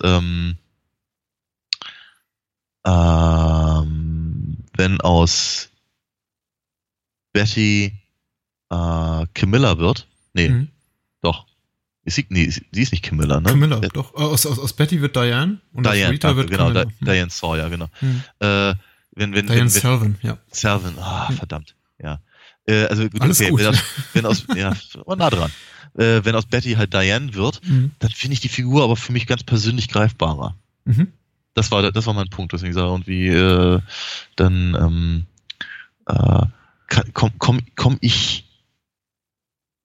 ich komme einfach besser damit klar, um es ganz ehrlich zu sagen. Ja, also grundsätzlich kann ich auch erstmal vorwegschicken, dass ich den Film sehr, sehr gerne mag. Ich glaube, den meisten Menschen geht's so. Ich möchte meinen, auch jeder Mensch, der sich auch nur ansatzweise als Kinofreund, man muss ja nicht gleich von Cinephilie reden, aber sich einfach nur als Filmfan bezeichnet, wird den Film auch gesehen haben. Insofern denke ich mal, können wir auch wild drauf losballern und jeder sollte unserem Gespräch folgen können. Ich mag den Film, glaube ich, wie die meisten auch. Dabei, ich hatte echt schlechten Start mit dem Film. Als ich den Film damals im Kino sah, war es tatsächlich einer von, glaube ich, gerade mal 2 Filmen in meinem Leben, aus denen ich rausgegangen bin nach der Hälfte. Da ich ihn so unglaublich schwermütig und schlechte Laune induzierend fand und ich zu dem damaligen Zeitpunkt, ich glaube, ich hatte mich gerade irgendwie frisch getrennt und das war keine besonders glückliche Zeit in meinem Leben, als so unglaublich bedrückend empfand, dass ich dachte, ich kann das einfach nicht ertragen und mich wirklich dann von meinen beiden Bekannten, mit denen ich im Kino war, verabschiedete mit, nee, ich brauche das jetzt wirklich nicht und bin einfach aufgestanden und gegangen. Okay. Dabei war ich damals wie heute großer Lynch-Fan und habe dann eigentlich auch sofort nach Erscheinen das Seherlebnis nachgeholt und mich auch sofort in den Film verliebt, dann aber richtig. Aber mir geht's eben nicht, dass diese Geschichte so wahnsinnig bemerkenswert ist, sondern es ist einfach nur so ein persönliches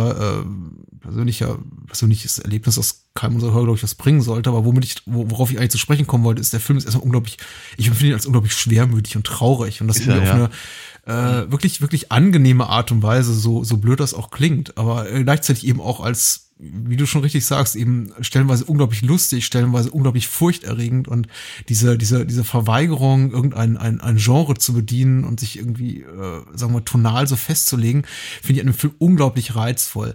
Es sorgt natürlich auch gleichzeitig, und ich variiere hier, glaube ich, auch nur ein paar Punkte, die du auch schon angesprochen hast, aber ich wollte sie eben auch nochmal zur Sprache bringen, variiert natürlich sehr, sehr stark in seiner Tonalität, was den Film einerseits unglaublich reizvoll macht, andererseits natürlich auch wirklich so schwer fassbar. Und ich glaube, deswegen schreien auch so viele Leute bis zum heutigen Tage, obwohl mittlerweile sogar selbst David Lynch da in der ersten DVD-Auflage seine 10 Clues to Decipher Mulholland Drive oder so beigelegt hat. Deswegen schreien auch heute immer noch Leute, ja, erklär mir doch jemand bitte den Film.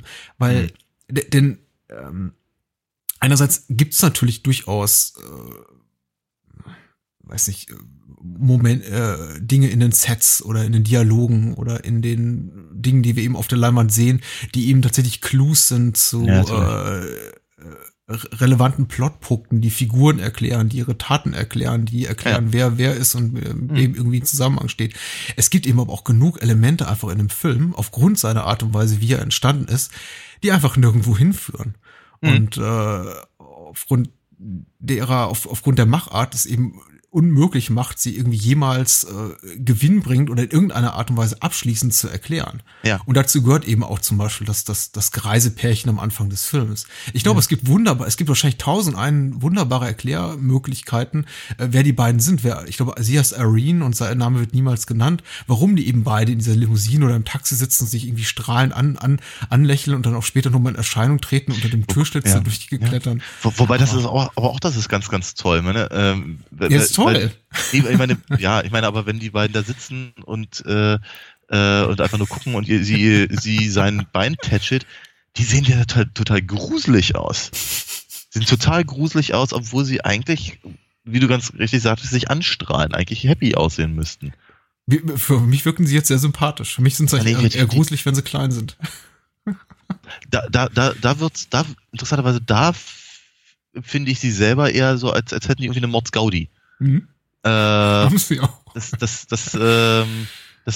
Gruselige wird, glaube ich, eher durch Dianes Reaktion drauf gezeigt. Und das macht ich meine, ganz abgesehen davon, dass es natürlich einfach ein surrealer Moment ist, wenn die halt einfach durch den Türschlitz da kommen, wenn wir unter der Tür durchkommen. Aber eben genau dieser Verweis eben auf den Anfang und die Tatsache, dass eben im Prinzip dass es eben halt so merkwürdige Verweise eben auf diese Sachen gibt, nicht nur diese Doppelgänger-Sache, die halt David Lynch ja offenkundig seit jeher beschäftigt. Da bin ich ihm so als in einer kleinen Klammer immer sehr, sehr dankbar, weil ich so das Gefühl habe, irgendwie David Lynch ist der Einzige, der noch versteht, dass halt das Doppelgänger-Motiv gruselig ist. Aber trotzdem gibt es natürlich halt genau diese Momente, in denen du halt das Gefühl hast, Moment mal kurz, das verweist auf etwas aus dem ersten Teil des Films, ist jetzt aber irgendwie ganz anders. Na? Und das lädt halt ein, um die Verknüpfungen eben auch tatsächlich zu machen und sich eben zu fragen, was das bitte sehr soll. Aber um nochmal auf das alte Pärchen hinzukommen, also ich finde in dem Taxi, das ist mir jetzt wirklich ganz, ganz doll aufgefallen, ich finde, er lacht hämisch und sie sie bewegt irgendwie keine Miene. Sie zieht halt ganz doll die Lippen zurück und sieht damit fast ein bisschen aus wie eine Mumie. Also ich finde die gruselig.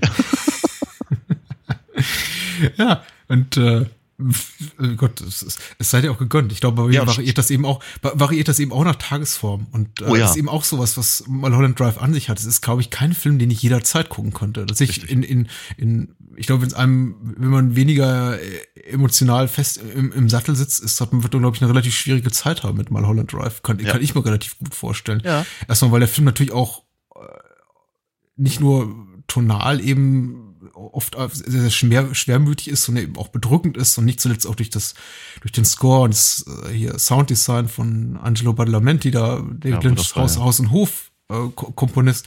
Ja, der ist aber auch durch der Auftritt. Ja, und er hat einen tollen Auftritt, Badalamenti, darauf kommen wir gleich noch zu sprechen kommen kann. Aber eben auch durch seine Sprunghaftigkeit in der Art und Weise, wie er eben Figuren einführt und dann eben wieder fallen lässt. Und gerade muss ich sagen, also der Film hat keine klassische 3-Akt- oder 4-Akt- oder 5-Akt-Struktur. Der hat eher eine episodenhafte Struktur, zumindest in den ersten 2 Stunden oder in den ersten ungefähr 100 Minuten, bevor Betty dann aus ihrem Traum aufwacht. Aber die Art und Weise, wie er eben zwischen Drama und Horror und Humor oder komödienhaften Elementen herspringt, kann mutmaßlich schon an Nerven zerren, wenn man eben dafür gerade nicht so empfänglich ist. Und es gibt eben ganze Episoden oder Figuren, also ganze Handlungsstränge, die komplett zum Beispiel über diese Humorschiene laufen. Ich möchte mal sagen, bei der Geschichte zwischen Betty und Rita in Gänsefüßchen gibt es so gut wie keinen Humor. Dann gibt es bei der Geschichte um den Regisseur, also Justin Theroux, der Adam Kesher spielt, irgendwie so ein Humor-Drama-Mix, aber dann gibt's eben auch sowas wie die Geschichte um den Auftragskiller und die Menschen, die so ihn umgeben, die ist eigentlich voller Slapstick-Momente. Da gibt's eigentlich kaum einen ernsthaften Moment dazwischen. Und das ist schon ich möchte nicht sagen schwierig, aber auf jeden Fall, also da Lynch, glaube ich, schon ganz schön hohe Erwartungen an sein Publikum. Die durfte aber, glaube ich, auch 2001 haben. Wahrscheinlich war er auch zu dem Zeitpunkt an einem Punkt in seiner Karriere, an dem er auch ziemlich genau wusste, was er sich erlauben kann und dass eben er sowas darf, möchte ich mal sagen. Ja. Das Publikum nahm es ihm halt dann da nicht übel. Nee. Anders halt fast 10 Jahre vorher, wo die Leute eben Wild at Heart und Twin Peaks eben nicht sehen wollten, weil es eben nicht war wie Twin Peaks. Also ich meine, Twin Peaks der Film. Aber nach dem Hoch von Lost Highway und dem Wiederentdecken seiner anderen Filme durch eine neue Generation und ich glaube, The Straight Story hat auch verschiedene Preise abgeräumt, oder? Mhm. Stimmt. Ja. Es ist mein am wenigsten geliebter. Nee, ich glaube, ich habe den einmal gesehen. Ich finde den wirklich, mit Ausnahme von Harry Dean Stanton am Ende, finde ich ihn wirklich nicht besonders dolle. Naja. Aber ja, nee, das ist aber sind gute Punkte. Ich meine, er versucht halt verschiedene Genres zu bedienen und das halt praktisch pro Episode. Und manche Episoden bleiben dann einfach auch nur alleine für sich bestehen, werden manchmal zumindest mit Charakteren oder Settings oder so wieder aufgegriffen, aber eigentlich werden sie nicht weiter ausgeführt. Der Betty und Rita Handlungsstrang zieht sich da im Prinzip durch und verknüpft das alles, ne? ohne dass sie selber die Episoden berühren. Richtig. Und trotzdem hat man halt irgendwie das Gefühl, dass die Sachen thematisch oder auch eben einfach von der Handlung irgendwie zusammenhängen sollten. Ja, ob sie es tun? Ja. Ich meine, der Film hat eben so ein traumhaftes Flair. Du sagst ja schon richtig irgendwie, er fühlt sich völlig wie ein Traum und irgendwie das zurecht. Und das ist ja auch eine der gängigsten Interpretationsweisen des Films, zu sagen, es ist eben ein Film als Traum und der Film quasi entlarvt ja auch das, was bisher geschah ab einem gewissen Punkt, also bevor da der finale Akt einsetzt, als Traum. Aber ich finde eben so, also rein geht man da mit knallharter, analytischer, kühler Logik ran, funktioniert der Film als Traum eben auch überhaupt nicht. Denn warum sollte Diane, also Betty im Traum, Diane im wahren Leben, also Naomi Watts, von all diesen Dingen träumen? Sie hat wirklich keinen Anlass dazu. Warum? Und damit meine ich jetzt nicht, ich meine, sie hängen schon alle mit ihr zusammen und dass die Figur von Adam Kesher, also dem Regisseur, dort auftaucht und dem Killer und einigen anderen. Der wollte gerade sagen, das macht durchaus Sinn. Aber warum sollte sie von einem Mann träumen, der Angst hat vor dem Obdachlosen hinter der Mülltonne oder von den Freunden des Killers? Also ich glaube, Billy Ray Cyrus heißt der Darsteller oder Musiker, der irgendwie den abgebrochenen Zahnstocher spielt, der da irgendwie Zigarette raucht und mit ihm. Das sind einfach so, das sind fast wahllos in diesen Film hineingeworfene Szene, oder zumindest wirken sie so beim ersten Mal. Ehrlich gesagt, sie wirken auch so beim 5. Mal. Von denen man sich eben fragt so, ja, wieso sind die genau da? Ich meine, die sind nicht ununterhaltsam, aber tatsächlich haben sie keine der Figuren, genauso wie irgendwie die Dame in dem zu kurzen Shirt, irgendwie eine Relevanz für das Leben von Betty beziehungsweise Diane. Ja. Zumindest die Traumfiguren nicht, das ist richtig. Ja. Aber sie sind auch nicht irgendwie, sie stellen auch nicht irgendwie Variationen der Gefühlswelt von Diane dar, in dem Sinne, dass man sagen kann, oh, das symbolisiert vielleicht ihre Angst oder ihre Unsicherheit und das ist irgendwie so ein unterdrücktes Kindheitstrauma, das sich dadurch irgendwie repräsentiert wird. Nee, die sind doch einfach, weiß ich nicht. Ja. Also, da sitzt doch einfach Angelo Badalamenti und spuckt Espresso in die Serviette. Also. Ja. Macht doch keiner so schön wie er. Das ist wunderbar, ja. Ja. Und gleich, und Dan Hedaya, auch ein gern gesehener Gast hier in diesem Podcast, macht nicht viel, aber was er macht er toll. Ja. Also, das ist eine wundervolle Szene. Ich meine, das hat schon echt was Kafkaeskes, muss man ganz ehrlich sagen. Ja.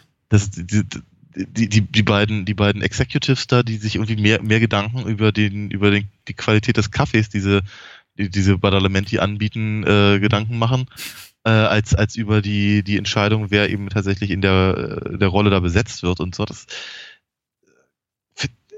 ist schon ziemlich cool und ziemlich clever. Ich habe so ein bisschen das Gefühl, also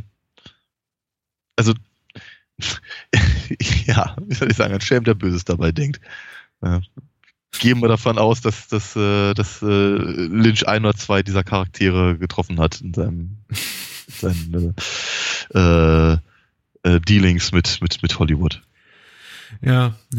Was ist deine Meinung oder hast du sowas? Und jetzt sind wir vielleicht doch irgendwie so auf dieser Interpretationsebene, aber ich möchte jetzt nicht irgendwie zu weit vorantreiben, aber eine Sache, ich glaube, ich kann alles ganz gut zur Seite schieben und auch einiges einfach so erfassen oder wahrnehmen als Relikte des eben niemals zustande gekommenen TV-Serie, die dann wahrscheinlich noch viel mehr vertieft hätte, wer diese Freunde des Killers Joe sind. Ich glaube, Mark Pellegrino heißt der Darsteller von Joe. Aber da gibt's eben diese eine Figur, und ich glaube, das ist derselbe Darsteller wie der Herr, der den Man from Another Place spielt in Twin Peaks, der dort im Rollstuhl sitzt. Ja, in so einem großen Kostüm, ja. Ja, genau. Das ist Michael J. Anderson. Den ich nicht so wirklich fassen kann, der ja doch eine sehr, sehr profunde Bedeutung in Bettys, beziehungsweise Dianes, wir sollten von Diane reden, Dianes Seelenleben einnimmt.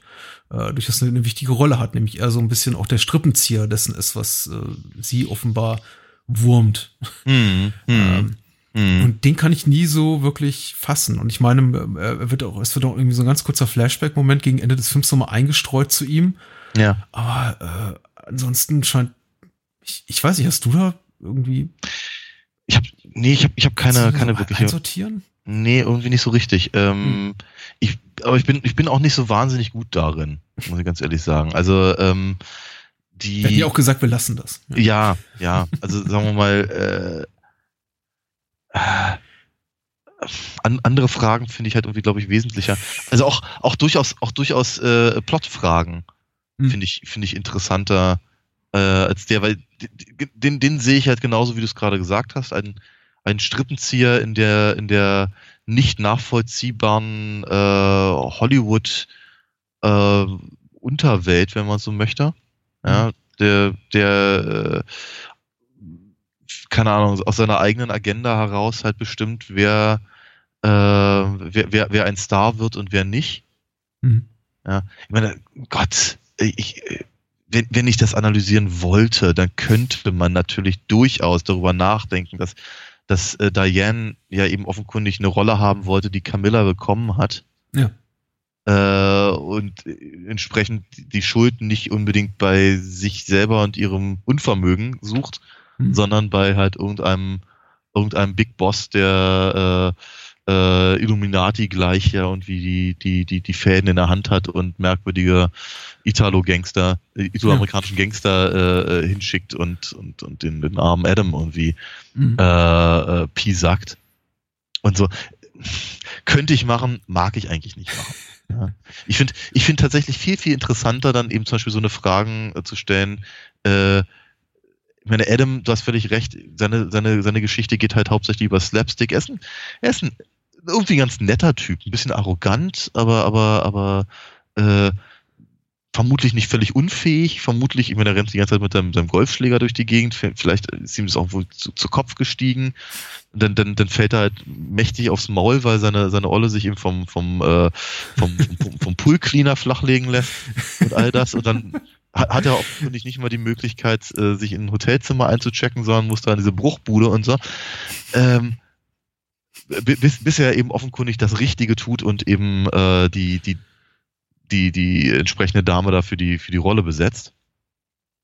Und dann praktisch am Ende des Films, und ich denke mal, diese Wahrnehmung, dass sie aus einem Traum erwacht, ist sehr, sehr naheliegend. Immerhin meint der Cowboy ja zu ihr, wie sagt er irgendwie, I'm a pretty one oder so? Time to wake up, so in der Richtung, sagt er. Genau, und dass er halt tatsächlich in dieser Version halt ein wirklich ekliger Kerl ist.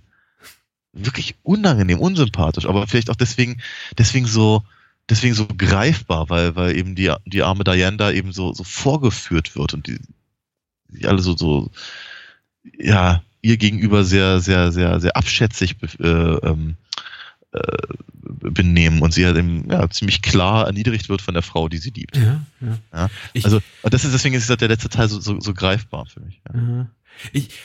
Ich möchte das jetzt gar nicht so deutlich werten wie du, da ich jetzt nicht wirklich groß Qualitätsunterschiede sehe. Ich meine, in der Art der Inszenierung schon, man merkt schon, dass offensichtlich der letzte Akt des Films mit einigem zeitlichen Abstand vom Rest des Films gedreht wurde. Die Darsteller sehen so ein bisschen anders aus, die Sets sehen so ein bisschen anders aus.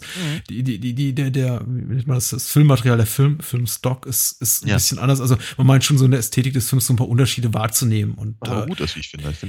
Und ich meine, nicht zuletzt auch durch die relativ explizite Sexszene, die wir dann sehen, die so natürlich niemals irgendwie in einem Network-TV-Channel in den USA hätte laufen können. Man muss auch sagen, der Film ist tatsächlich relativ, er ist weird und er ist durchaus, glaube ich, zeigt einige Sachen, die für so Primetime bei ABC damals für die damalige Zeit grenzwertig gewesen wären, wie zum Beispiel jetzt der verunglückte Auftragsmord von Joe, den wir dann zum ersten Mal sehen und der dann unfreiwilligerweise gleich 3 Menschen umbringt statt nur einen.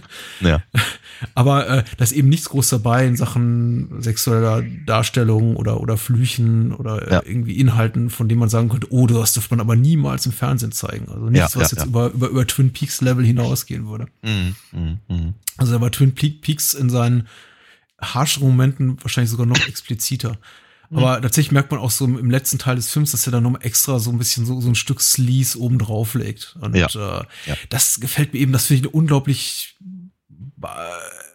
unglaublich reizvolle Qualität von Mulholland Drive, dass er das so konterkariert, dieses sleasige mit dieser heimlichen Hollywood-Welt, mit der Fassade, die Hollywood irgendwie eben gerne so vorspielt, von wegen hier die Traumfabrik, wo Träume wahr werden und die aber auch irgendwie so dieses Denkbild, diese Denkweise, die auch von Betty so gelebt wird, als Mädchen vom Land, die mal irgendwie so ein Swing, so ein Jitterbug-Contest gewonnen hat und sich jetzt eben leisten kann, das Ticket nach Hollywood und dort Karriere zu machen. Sie spielt auch nicht in irgendeinem Film mit, sondern sie spielt mit in einer Sylvia North Story, heißt glaube ich der Film, in dem sie gecastet werden will, der ja auch offensichtlich so eine, weiß ich nicht, die Lebensgeschichte. Genau, eine Prestigeproduktion ist und die Biografie einer Sängerin irgendwie nacherzählt in irgendwie tollen Bildern und das ist alles so, das ist eben so das Bild, was Hollywood, glaube ich, gerne selber von sich zeigt. Und es hat auch so eine zeitlose Qualität, da der Film ja offensichtlich in der Jetztzeit spielt, was man an irgendwie tragbaren Telefonen und den Autos sieht und der Art der Einrichtung, aber gleichzeitig eben auch so immer wieder so zurückgreift auf bildliche Motive, auf der Ästhetik irgendwie des Hollywood-Kinos der 50er Jahre. Und das irgendwie so gegeneinander ausspielt, so dieser ganze Schmutz mit irgendwie Auftragsmorden und lesbischem Sex und Erpressungsversuchen und alle werden hintenrum und doppelt und dreifach betrogen und hintergangen und dann gleichzeitig dann irgendwie diese Hollywood-Fassaden dem so entgegenstellt, finde ich unglaublich reizvoll. Auf jeden Fall, das ist echt klasse, ja. Und zum Schreien komisch teilweise, muss man einfach auch mal sagen. Die ersten Momente mit Adam Casher und ich glaube so ziemlich alles, was wir von Joe, dem Auftragskiller gehen, muss ich sagen, fand ich sehr, sehr komisch. Ich meine, einige Male wird es ein bisschen zu gewollt, weird oder quirky hast du es eben genannt, wenn zum Beispiel die eine Haarsträhne des Mordopfers dann so absteht und wirklich schon der Wand zeigt und ich denke, okay, da hatte David Lynch wahrscheinlich spontan am Set einen guten Einfall. Gut in, Gänsefüßchen. Aber ich muss sagen, der Großteil davon funktioniert für mich wirklich sehr, sehr gut. Ich habe herzhaft gelacht und es geht mir selten bei Lynch-Filmen so, dass ich wirklich laut auflachen muss. Ja, eben. Genau. Richtig. Guter Punkt. Ja. Was ist noch so toll? Ich weiß, Mulholland Drive durch diese episodenhafte Struktur, ich neige immer so dazu, wenn ich über den Film rede, immer so Lieblingsszenen aufzuzählen und ich glaube, das ist nicht besonders fruchtbar. Aber der Film hat eben so viele Momente, von denen ich sage, die sind irgendwie nicht narrativ irgendwie zwingend oder irgendwie auch gewinnbringend letztendlich so für das Gesamterlebnis, aber einfach so als kleiner Moment so schön und die genieße ich so sehr, dass ich manchmal irgendwie, was glaube ich David Lynch hassen würde, wenn er das hören würde, dass ich manchmal sogar irgendwie dann die DVD oder Blu-ray 3 bis 5 Minuten zurückdrehe, einfach mal, um es mir nochmal anzugucken. Zum Beispiel die Begegnung zwischen Adam, dem Regisseur, und dem Cowboy. Die ist dermaßen großartig. Auf jeden Fall. Und sei es einfach auch nur die Garderobe des Cowboys. Ja. Aber im Übrigen, ich glaube, David Lynch würde es tatsächlich nicht mögen. Würde dir vermutlich auch einen Vortrag halten, wenn du seinen Film auf dem iPhone siehst. Also von daher. Oh, das würde ich auch niemals wagen. Ja. Er hat ja auch per Edikt irgendwie verordnet, glaube ich, gegenüber seinen Verleihfirmen, dass sie irgendwie die DVDs ohne Kapitelmarken und so veröffentlichen. Ich glaube, davon ist er mittlerweile abgerückt. Aber so die erste Generation von Lynch auf DVD war immer ohne Chapter Breaks und das, schwierig. Ja, in der Tat. Na gut. Nee, ich glaube tatsächlich, die einzige Frage, die ich mir tatsächlich stelle auf dieser komischen Erklär mir das Ebene, wenn ich mir eine solche Frage erlaube, dann ist es tatsächlich, ist jetzt der Cowboy zweimal aufgetaucht oder nur einmal? Ernsthaft. Das ist wirklich jedes Mal, wenn er da über die Party läuft, denke ich mir, ja, hat er dem jetzt falsch gemacht oder nicht? Adam hat alles richtig gemacht, meine Auffassung. Ne? Eigentlich schon, ne? Aber ich meine, und er selber sieht ihn ja auch nicht. Der Zuschauer sieht ihn ja zweimal. Ja. Was aber interessant ist. Aber es ist ja Dianes Traum. Also Bettys Traum. Richtig. Also, Frage ist eben, ob sowas überhaupt noch eine Rolle spielt für den wahren Adam. Nein, überhaupt nicht. Nein, keine Spur von Rolle. Nein, überhaupt nicht. Aber ich ertappe mich halt dabei, dass während ich halt alle anderen Sachen halt für die halt entweder unwesentlich halte oder einigermaßen klar oder zumindest, und ich denke mal, das ist das Wesentliche. Ich denke, das ist halt in allen David Lynch-Filmen das Allerwesentlichste, dass ich mir nicht die Frage stelle, wie will David Lynch, dass das aufgefasst wird, sondern wie fasse ich es auf? Ja. Wie verknüpfe ich das oder wie wirkt das auf mich? Sowieso, ich denke, dass die Wahrnehmung, die ganz persönliche Wahrnehmung das Allerwesentlichste dabei ist. Und da hast du uns völlig recht. Der Film ist natürlich sehr auch abhängig davon, in welcher Verfassung man sich befindet. Ne? Auf was möchte man gerade besonders achten? Wie geht es einem ganz persönlich, wie privat und sonst wie? Ich habe den Film das erste Mal gesehen, auch in einer sehr, so einer merkwürdigen Übergangsphase, zusammen mit einer sehr, sehr guten Freundin, und war aber spontan halt hochbegeistert, und obwohl er eben sehr melancholisch ist, obwohl er merkwürdige Stimmung macht und das Roy Orbison Cover könnte man noch mal kurz an der Stelle erwähnen, weil das finde ich auch jedes Mal ganz, ganz tollen Schauermoment. Also ein Schauer, der mir über den Rücken läuft. Die ganze Club Silencio Szene. Ja. Aber tatsächlich kam ich aus dem Film recht happy raus. Also wie, als hätte sich im Prinzip weiß ich nicht, keine Ahnung, dort Knoten gelöst oder sowas. Ich glaube, ich hatte zum damaligen Zeitpunkt, als ich den Film guckte, zu viel Sorge, auch im Hinblick auf die persönliche Situation, in der ich mich befand, dass es so ein Downer werden würde, wie es Lost Highway war, den ich auch noch auf eine völlig andere Art und Weise auch sehr, sehr schätze, wenn ich ihn, glaube ich, auch weniger liebe, als ich jetzt mal Mulholland Drive wirklich authentisch liebe, wenn man sowas über einen Film sagen kann. Aber den ich immer als unglaublich bedrückend empfand, nicht zuletzt aufgrund seines seiner teilweise sehr, sehr aggressiven Machart. Ja. Mulholland Drive, im Gegensatz dazu empfinde ich fast als zärtlichen Film, abgesehen von, ich meine, er hat so ein paar Momente wirklich puren Horrors und auch sarkastischen Humors, und in den Momenten, in denen er eben wirklich weniger zärtlich ist, in denen er einfach vielleicht einfach nur irgendwie schlau sein will oder brachial oder einfach mal zeigen will, irgendwie wo der Hammer hängt, und dass er auch, dass Lynch eben auch richtig Horror kann.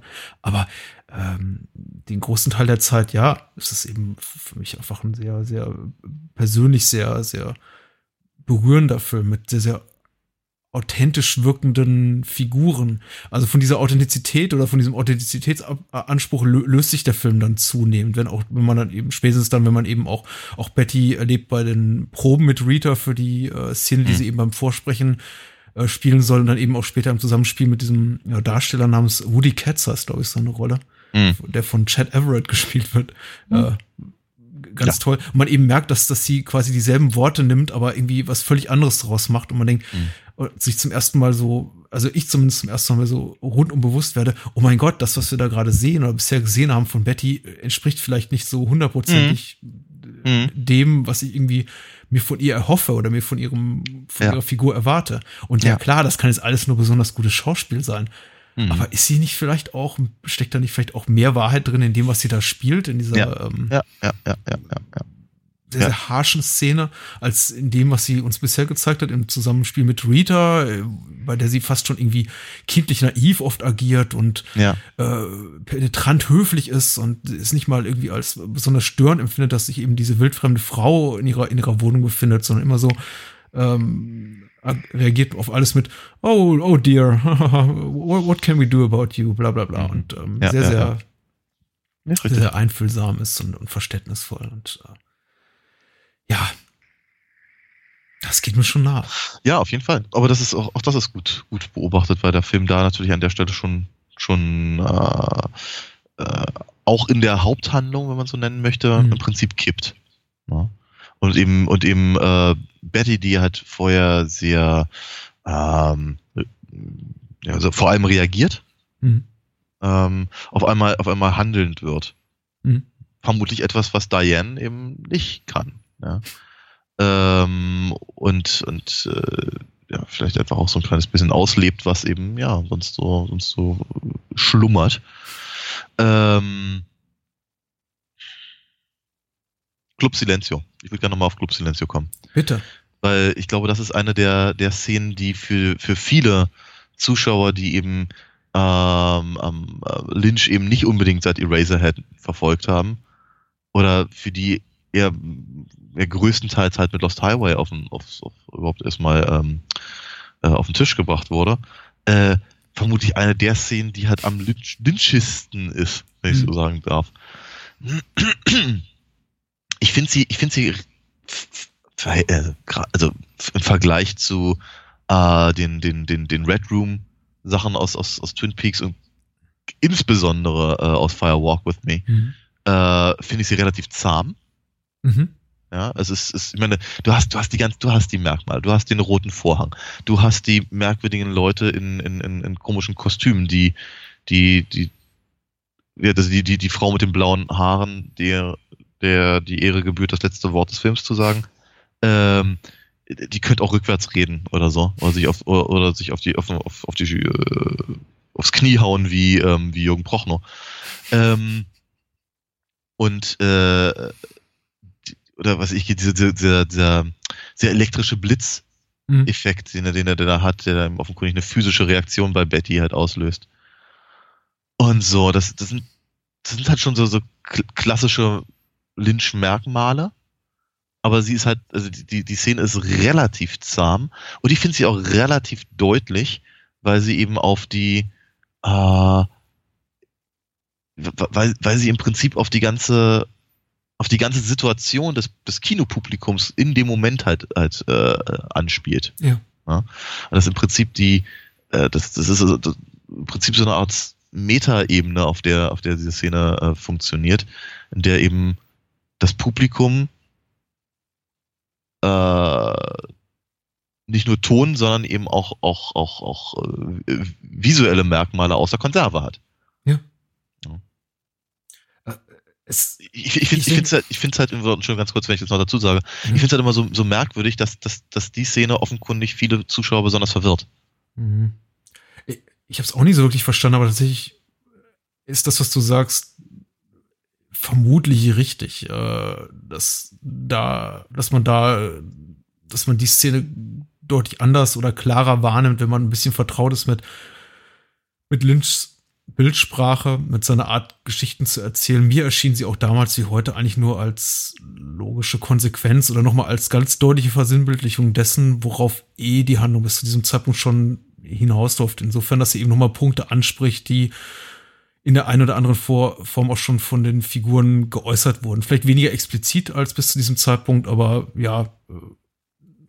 doch eben geäußert wurden. Jetzt, was einem vielleicht nicht mehr zum ersten Mal auffällt, beim ersten Sehen, aber spätestens beim zweiten Mal sind eben Dialogzeilen wie, ich glaube, relativ früh im Film sagt Betty zu Rita, here, it'll be just like in the movies, we pretend to be someone else und solche Sachen. Und sie spielt eben bereits auf diese Doppelbödigkeit dessen, was wir da hier vor uns haben, an.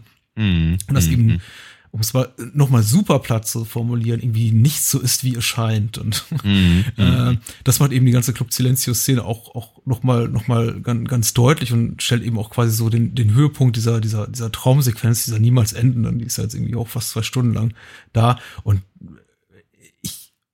so sehr ich sie schätze, ist sie gar nicht mal so zwingend notwendig für mich. Ich finde es irgendwie, es ist eine schöne Sache, weil es für mich eben das nochmal zeigt, was Lynch eben am besten kann, nämlich diese phantasmagorischen Bilder zu entwerfen, die einen ja halt nicht verstört, möchte ich sagen, zurücklassen, aber doch in so einen angenehmen Zustand der Verwirrung stürzen. Und halt nochmal über alles so nachdenken lassen, was man bis dato gesehen hat. Einige, glaube ich, Zuschauer des Films vielleicht sogar extrem stressen oder verstören werden. Für mich auch immer so ein bisschen befreiend wirken, weil ich immer so ein bisschen auch das Gefühl habe, er verleiht damit dem bisher Gesehenen auch nochmal sowas wie ein Abschluss, indem er quasi sagt so, ja, das, was ihr bisher gesehen habt, war schon alles hochgradig merkwürdig, aber hier, jetzt meistens mal ganz offensichtlich, dies ist ein merkwürdiger Film. Und deswegen seht ihr eben das, was ihr gerade seht. Ja. Ich bin auch jedes Mal von der Club Silencio-Szene sehr beeindruckt. Und ich meine, wenn man es denn gar nicht so sehen will, so abstrakt und da alles mögliche hineininterpretieren will, könnte man sich auch einfach denken, naja, die gucken eben ein bisschen sehr abstraktes, avantgardistisches Varieté. Ja, wollte gerade sagen. Schöner Abend. Ja, ne? Ja, ich wollte gerade sagen, also ich meine, so völlig abwegig ist das nicht. Man muss ja nur einfach mal kurz in die komische Oper gehen, ne? Also, ja, ich meine, ernsthaft. Ja. Sollten wir über das Ende des Films noch reden? Also nicht, dass es da jetzt irgendwie wahnsinnig viel zu interpretieren gibt, aber ja, aber können wir gerne machen. Es ist das Ganze wirkt sehr, das Ganze ist natürlich sehr wie soll ich sagen, ich merke gerade, dass ich jetzt gerade in so einer Wortfindungshölle stecke. Extrem theatralisch, extrem künstlich, artifiziell irgendwie in seiner Art und Weise, wie wir irgendwie so diesen Strudel des Wahnsinns, in dem sich dann Diane eben befindet und sich immer mehr hineinsteigert, erleben, indem wir eben gewahr werden der Tatsache, dass sie sich in einer Situation befindet, aus der sie so einfach nicht mehr rauskommt und sich quasi so nicht nur das Leben aller Menschen um sie rum ruiniert hat, sondern auch noch ihr eigenes und sich dann am Ende das Leben nimmt. Das wird da nicht subtil gelöst, wie es ein anderer Filmemacher machen würde, sondern quasi mit einem infernalisch rauchenden, brennenden Bett und wir können uns dann eigentlich auch quasi dazu denken, wie sie danach in den Schlund, den offenen Schlund der Hölle fährt. Ja, im Prinzip natürlich, ja klar. Ich meine, das ist subtil ist das überhaupt nicht, aber ich meine, ich glaube, das ist ich meine, es ist halt Gott, meine Güte, Lynch ist eben nicht subtil. Nein. Er zeigt uns natürlich ganz, ganz deutlich, dass eben, ich meine, es gibt keinen anderen Ausweg oder keinen anderen Abgang für Diane, deren offenkundig sehr schlechte Entscheidung, ihre ehemals Geliebte umbringen zu lassen von Joe, nur ausgerechnet auch noch im Bett sterben zu lassen. Ja, genau in der Position, wie vorher halt die Leiche in der Traumsequenz lag, die interessanterweise natürlich als Leiche eher aussieht wie Rita. Ja. Und nicht eben wie Betty. Aber es ist halt klar wie Kloßbrühe, ehrlicherweise. Ja, ich meine, das ist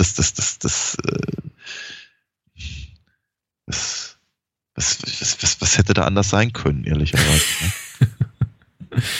Ja, das muss vielleicht auch am Ende so sein. Ja, wenn es die ganze Zeit nur um Sex geht, dann ist das doch so. Also und das ist auch, ich glaube, das ist so ein bisschen verschwunden, aber vielleicht sollte man es noch wenigstens kurz erwähnen, dieses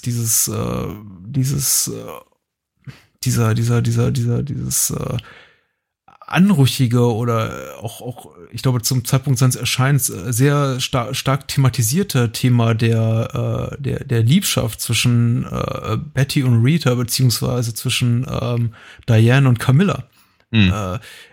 was der Film eben in 2 Liebesszenen zeigt. Die eine sehr angenehm, ich glaube, für beide Parteien, die andere dann sehr, sehr, sehr tragisch enden, wurde unglaublich stark thematisiert in der Presse, so als sei das irgendwie quasi der Coup de Gras des Films, also das Moment, auf dem irgendwie alles zusteuert. Was ich jetzt bei der wiederholten Sichtung als gar nicht so wahnsinnig spannend empfinde. Ich meine, es ist essentiell letztendlich für den Plot und für die Wirkungsweise des Films und dafür, dass er einen eben am Ende so mitreißt, ist diese Liebesbeziehung unverzichtbar.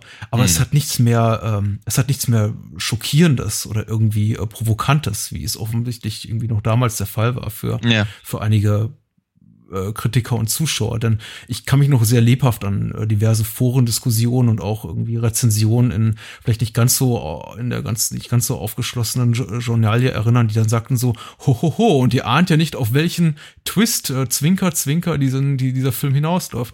Aber vielleicht war das auch damals so ein bisschen, auch diese M. Night Shyamalan-Euphorie von wegen, ich glaube, Sixth Sense kam 2 Jahre zuvor raus und im Jahr davor Unbreakable, auch so ein bisschen abgefärbt auf die Erwartungshaltung an Mulholland Drive, so von wegen so, haha, ihr werdet niemals erahnen, welcher kinky Twist euch da am Ende erwartet. Ja. Und mittlerweile muss ich sagen, in der heutigen Wahrnehmung des Films und auch in dem Gespräch, was wir gerade geführt haben, ist da nichts mehr dran, was einen, glaube ich, irgendwie schockieren müsste, sollte, könnte, dürfte. Ja, sehe ich ganz genauso. Eher im Gegenteil. Ich muss sagen, ich finde das tatsächlich ziemlich großartig und sehr jetzt wieder müsste ich mir eigentlich fast widersprechen, weil ich eigentlich gerade sagte, dass David Lynch nicht subtil ist. Aber ich finde es auf jeden Fall zumindest sehr, sehr sympathisch oder empathisch oder wie auch immer umgesetzt, dass eben im Prinzip halt in dieser Traumversion, dass eben alles so ein bisschen verklärt ist und so ein bisschen weich gezeichnet, also nicht auf visueller Ebene, aber zumindest auf der emotionalen Ebene. Ja, so ein bisschen keine Ahnung. Ja, Gott. Um es mal deutlich zu sagen, Lesben-Sex, auf den man sich halt hervorragend einen runterholen könnte. Ja, so. Wenn man dann darauf steht. Und das ist, sagen wir mal, so kennt man das aus dem Hollywood-Kino, weißt du? Richtig.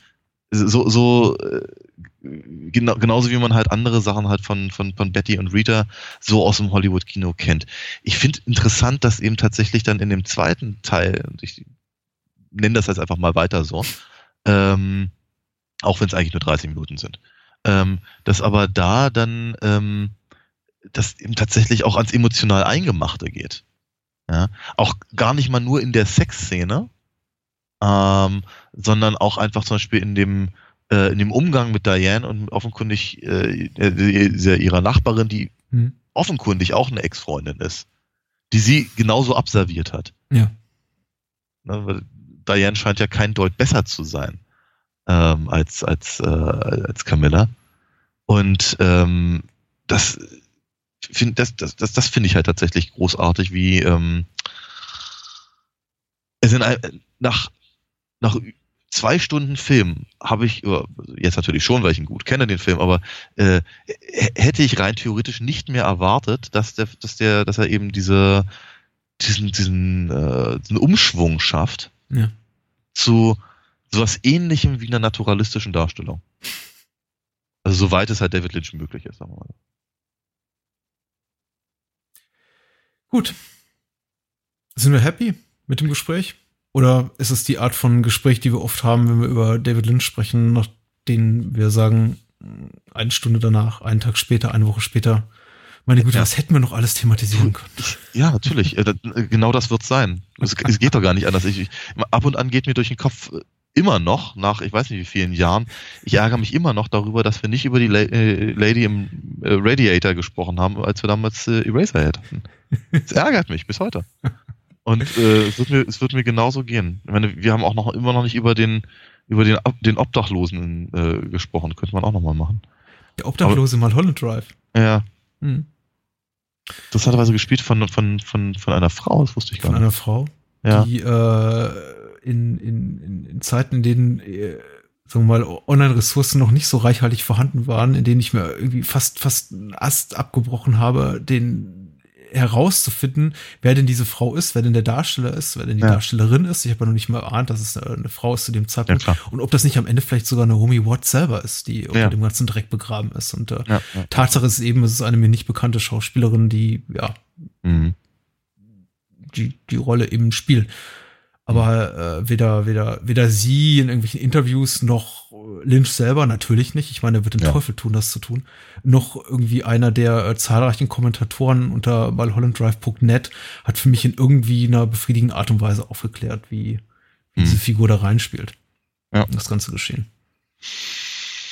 Wie gesagt, ich glaube tatsächlich ja, dass die meisten Sachen von David Lynch und vermutlich selten so wie bei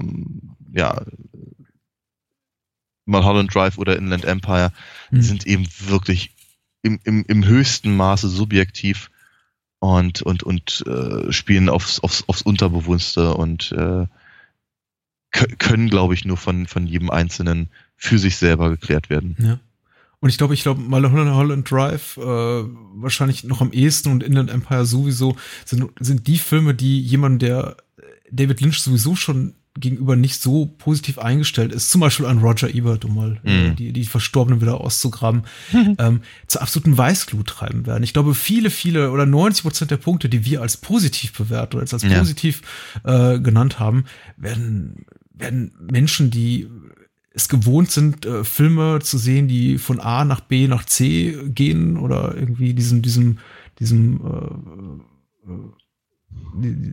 dieser klassischen irgendwie Dreiakt- oder Vierakt-Struktur folgen, die Menschen, die sowas gerne sehen, diesem Film überhaupt nichts abgewinnen können. Richtig, denn er ist eben auch, er bringt eben auch bei Zeiten auf die Palme. Er macht eben auch ganz bewusst unglaublich viele Fässer auf, die er nicht gewillt ist, irgendwie zu schließen oder wie auch sonst sich das jetzt irgendwie schön umschreiben soll. Wirft Figuren rein, von denen er eben genau weiß, dem wird nichts folgen und die spielen eigentlich für die Handlung im Großen und Ganzen keine Rolle. Hat eben, wenn man auf sowas guckt, wie klassische Filmlogik im Sinne von, da wird irgendwie was eingeführt, Chekhovs Gun, die muss dann auch irgendwann im Film abgefeuert werden, eben überhaupt keine, ist ja nicht gut in dem Sinne. Also wer darauf steht, der wird sich mit Mulholland Drive nicht anfreunden können. Der wird aber wahrscheinlich auch niemals einen Dario Argento-Film gucken können. Und dem entgeht eigentlich viel, möchte ich damit eigentlich nur sagen. Insofern, falls es eben solche Hörer gibt, und wahrscheinlich werden es die allerwenigsten von unseren Hörern sein, die irgendwie vor sowas wie Mulholland Drive sitzen und sagen, ja, geht gar nicht, ergibt ja alles keinen Sinn, würde ich mal sagen, mach dich da mal ein bisschen lockerer. Ja, und sei froh. Ja, und ich glaube, du wirst irgendwie eine ganz neue filmische, cinephile Sphären vordringen können, wenn man das eben tut. Ja. Guter Punkt. Haben wir damit unsere 200. Episode absolviert? Ich finde, das war jetzt zu meiner vollsten Zufriedenheit. Wobei zur vollsten Zufriedenheit wäre gewesen, dass du Deep Blue Sea hättest mir abgewinnen können, aber. Ja, es tut mir ganz schrecklich leid, aber siehst du, ich hab ernsthaft keine einzige Sekunde mehr über diesen Film nachgedacht, nachdem wir ihn jetzt gerade abgeschlossen haben und habe mich so gefreut über Mulholland Drive. Alles klar. Dann geben wir noch einen Ausblick auf nächste Woche und ich möchte fast sagen, das ist auch schon wieder fast ein jubiläumswürdiges Programm. Denn die Filme, über die wir reden, sind einer zumindest ist sehr, sehr großartig und der andere zumindest hochspannend für mich, da ich ihn lange nicht gesehen habe. Und du darfst einen davon jetzt mal in den Raum werfen. Ich überlasse dir die Wahl. Dazu müsste ich ja wissen, was wir machen nächste Woche. Wir setzen unsere Rocky-Reihe fort. Ah, okay. Ja. Zum einen, wir sprechen über Rocky 2 und haben es ja bereits angekündigt in unserem vorletzten Podcast. Wir werden jetzt die Rocky-Serie relativ zackig durchbügeln, um einfach Prügeln, nicht die Lust durchprügeln. Das wäre schöner gewesen, ja. Ach, verdammt, zu spät. Und zum zweiten sprechen wir über The Killer von John Woo. Ach ja, richtig. Exakt 200 Episoden nach unserer Nummer 1, in der wir über Bullet in the Head gesprochen haben, sprechen wir wieder über John Woo. Das finde ich auch irgendwie so ein sehr schöner Moment. Ja, man muss sich seine eigenen Standards definieren. Ich finde das schon richtig.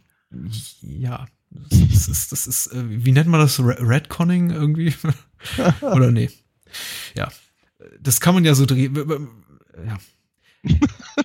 Wir haben jetzt in irgendeiner J.J. Abrams Serie, wären wir bei Lost, würde ich natürlich dann als Produzent sagen, und genauso hatten wir es von Anfang an geplant. Ja, genau. Ja.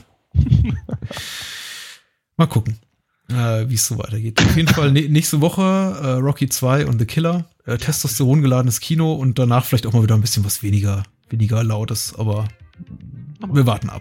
Ich überreiche dir den blauen Schlüssel zu deinem Schlafgemach. Ich werde dir nicht folgen, es tut mir leid. Betty? Aber, ja. Betty? Habt ihr mal Spaß. Ciao, ja. ciao. Ciao. Das war Bahnhofskino mit Patrick Lohmeier und Daniel Gramsch. Besucht uns unter bahnhofskino.com und schickt Feedback und Filmwünsche als E-Mail an patrick@bahnhofskino.com. Bei Facebook, Twitter, iTunes, Stitcher und über alle bekannten Podcast-Apps sind wir natürlich auch zu finden. Unter alinafox.de könnt ihr Daniels Comics lesen und bestellen. Alina Fox Hörspiele sind übrigens bei Amazon, Audiamo und überall dort erhältlich, wo es etwas auf die Ohren gibt. Natürlich auch im gut sortierten Einzelhandel. Vielen Dank fürs Zuhören und adios!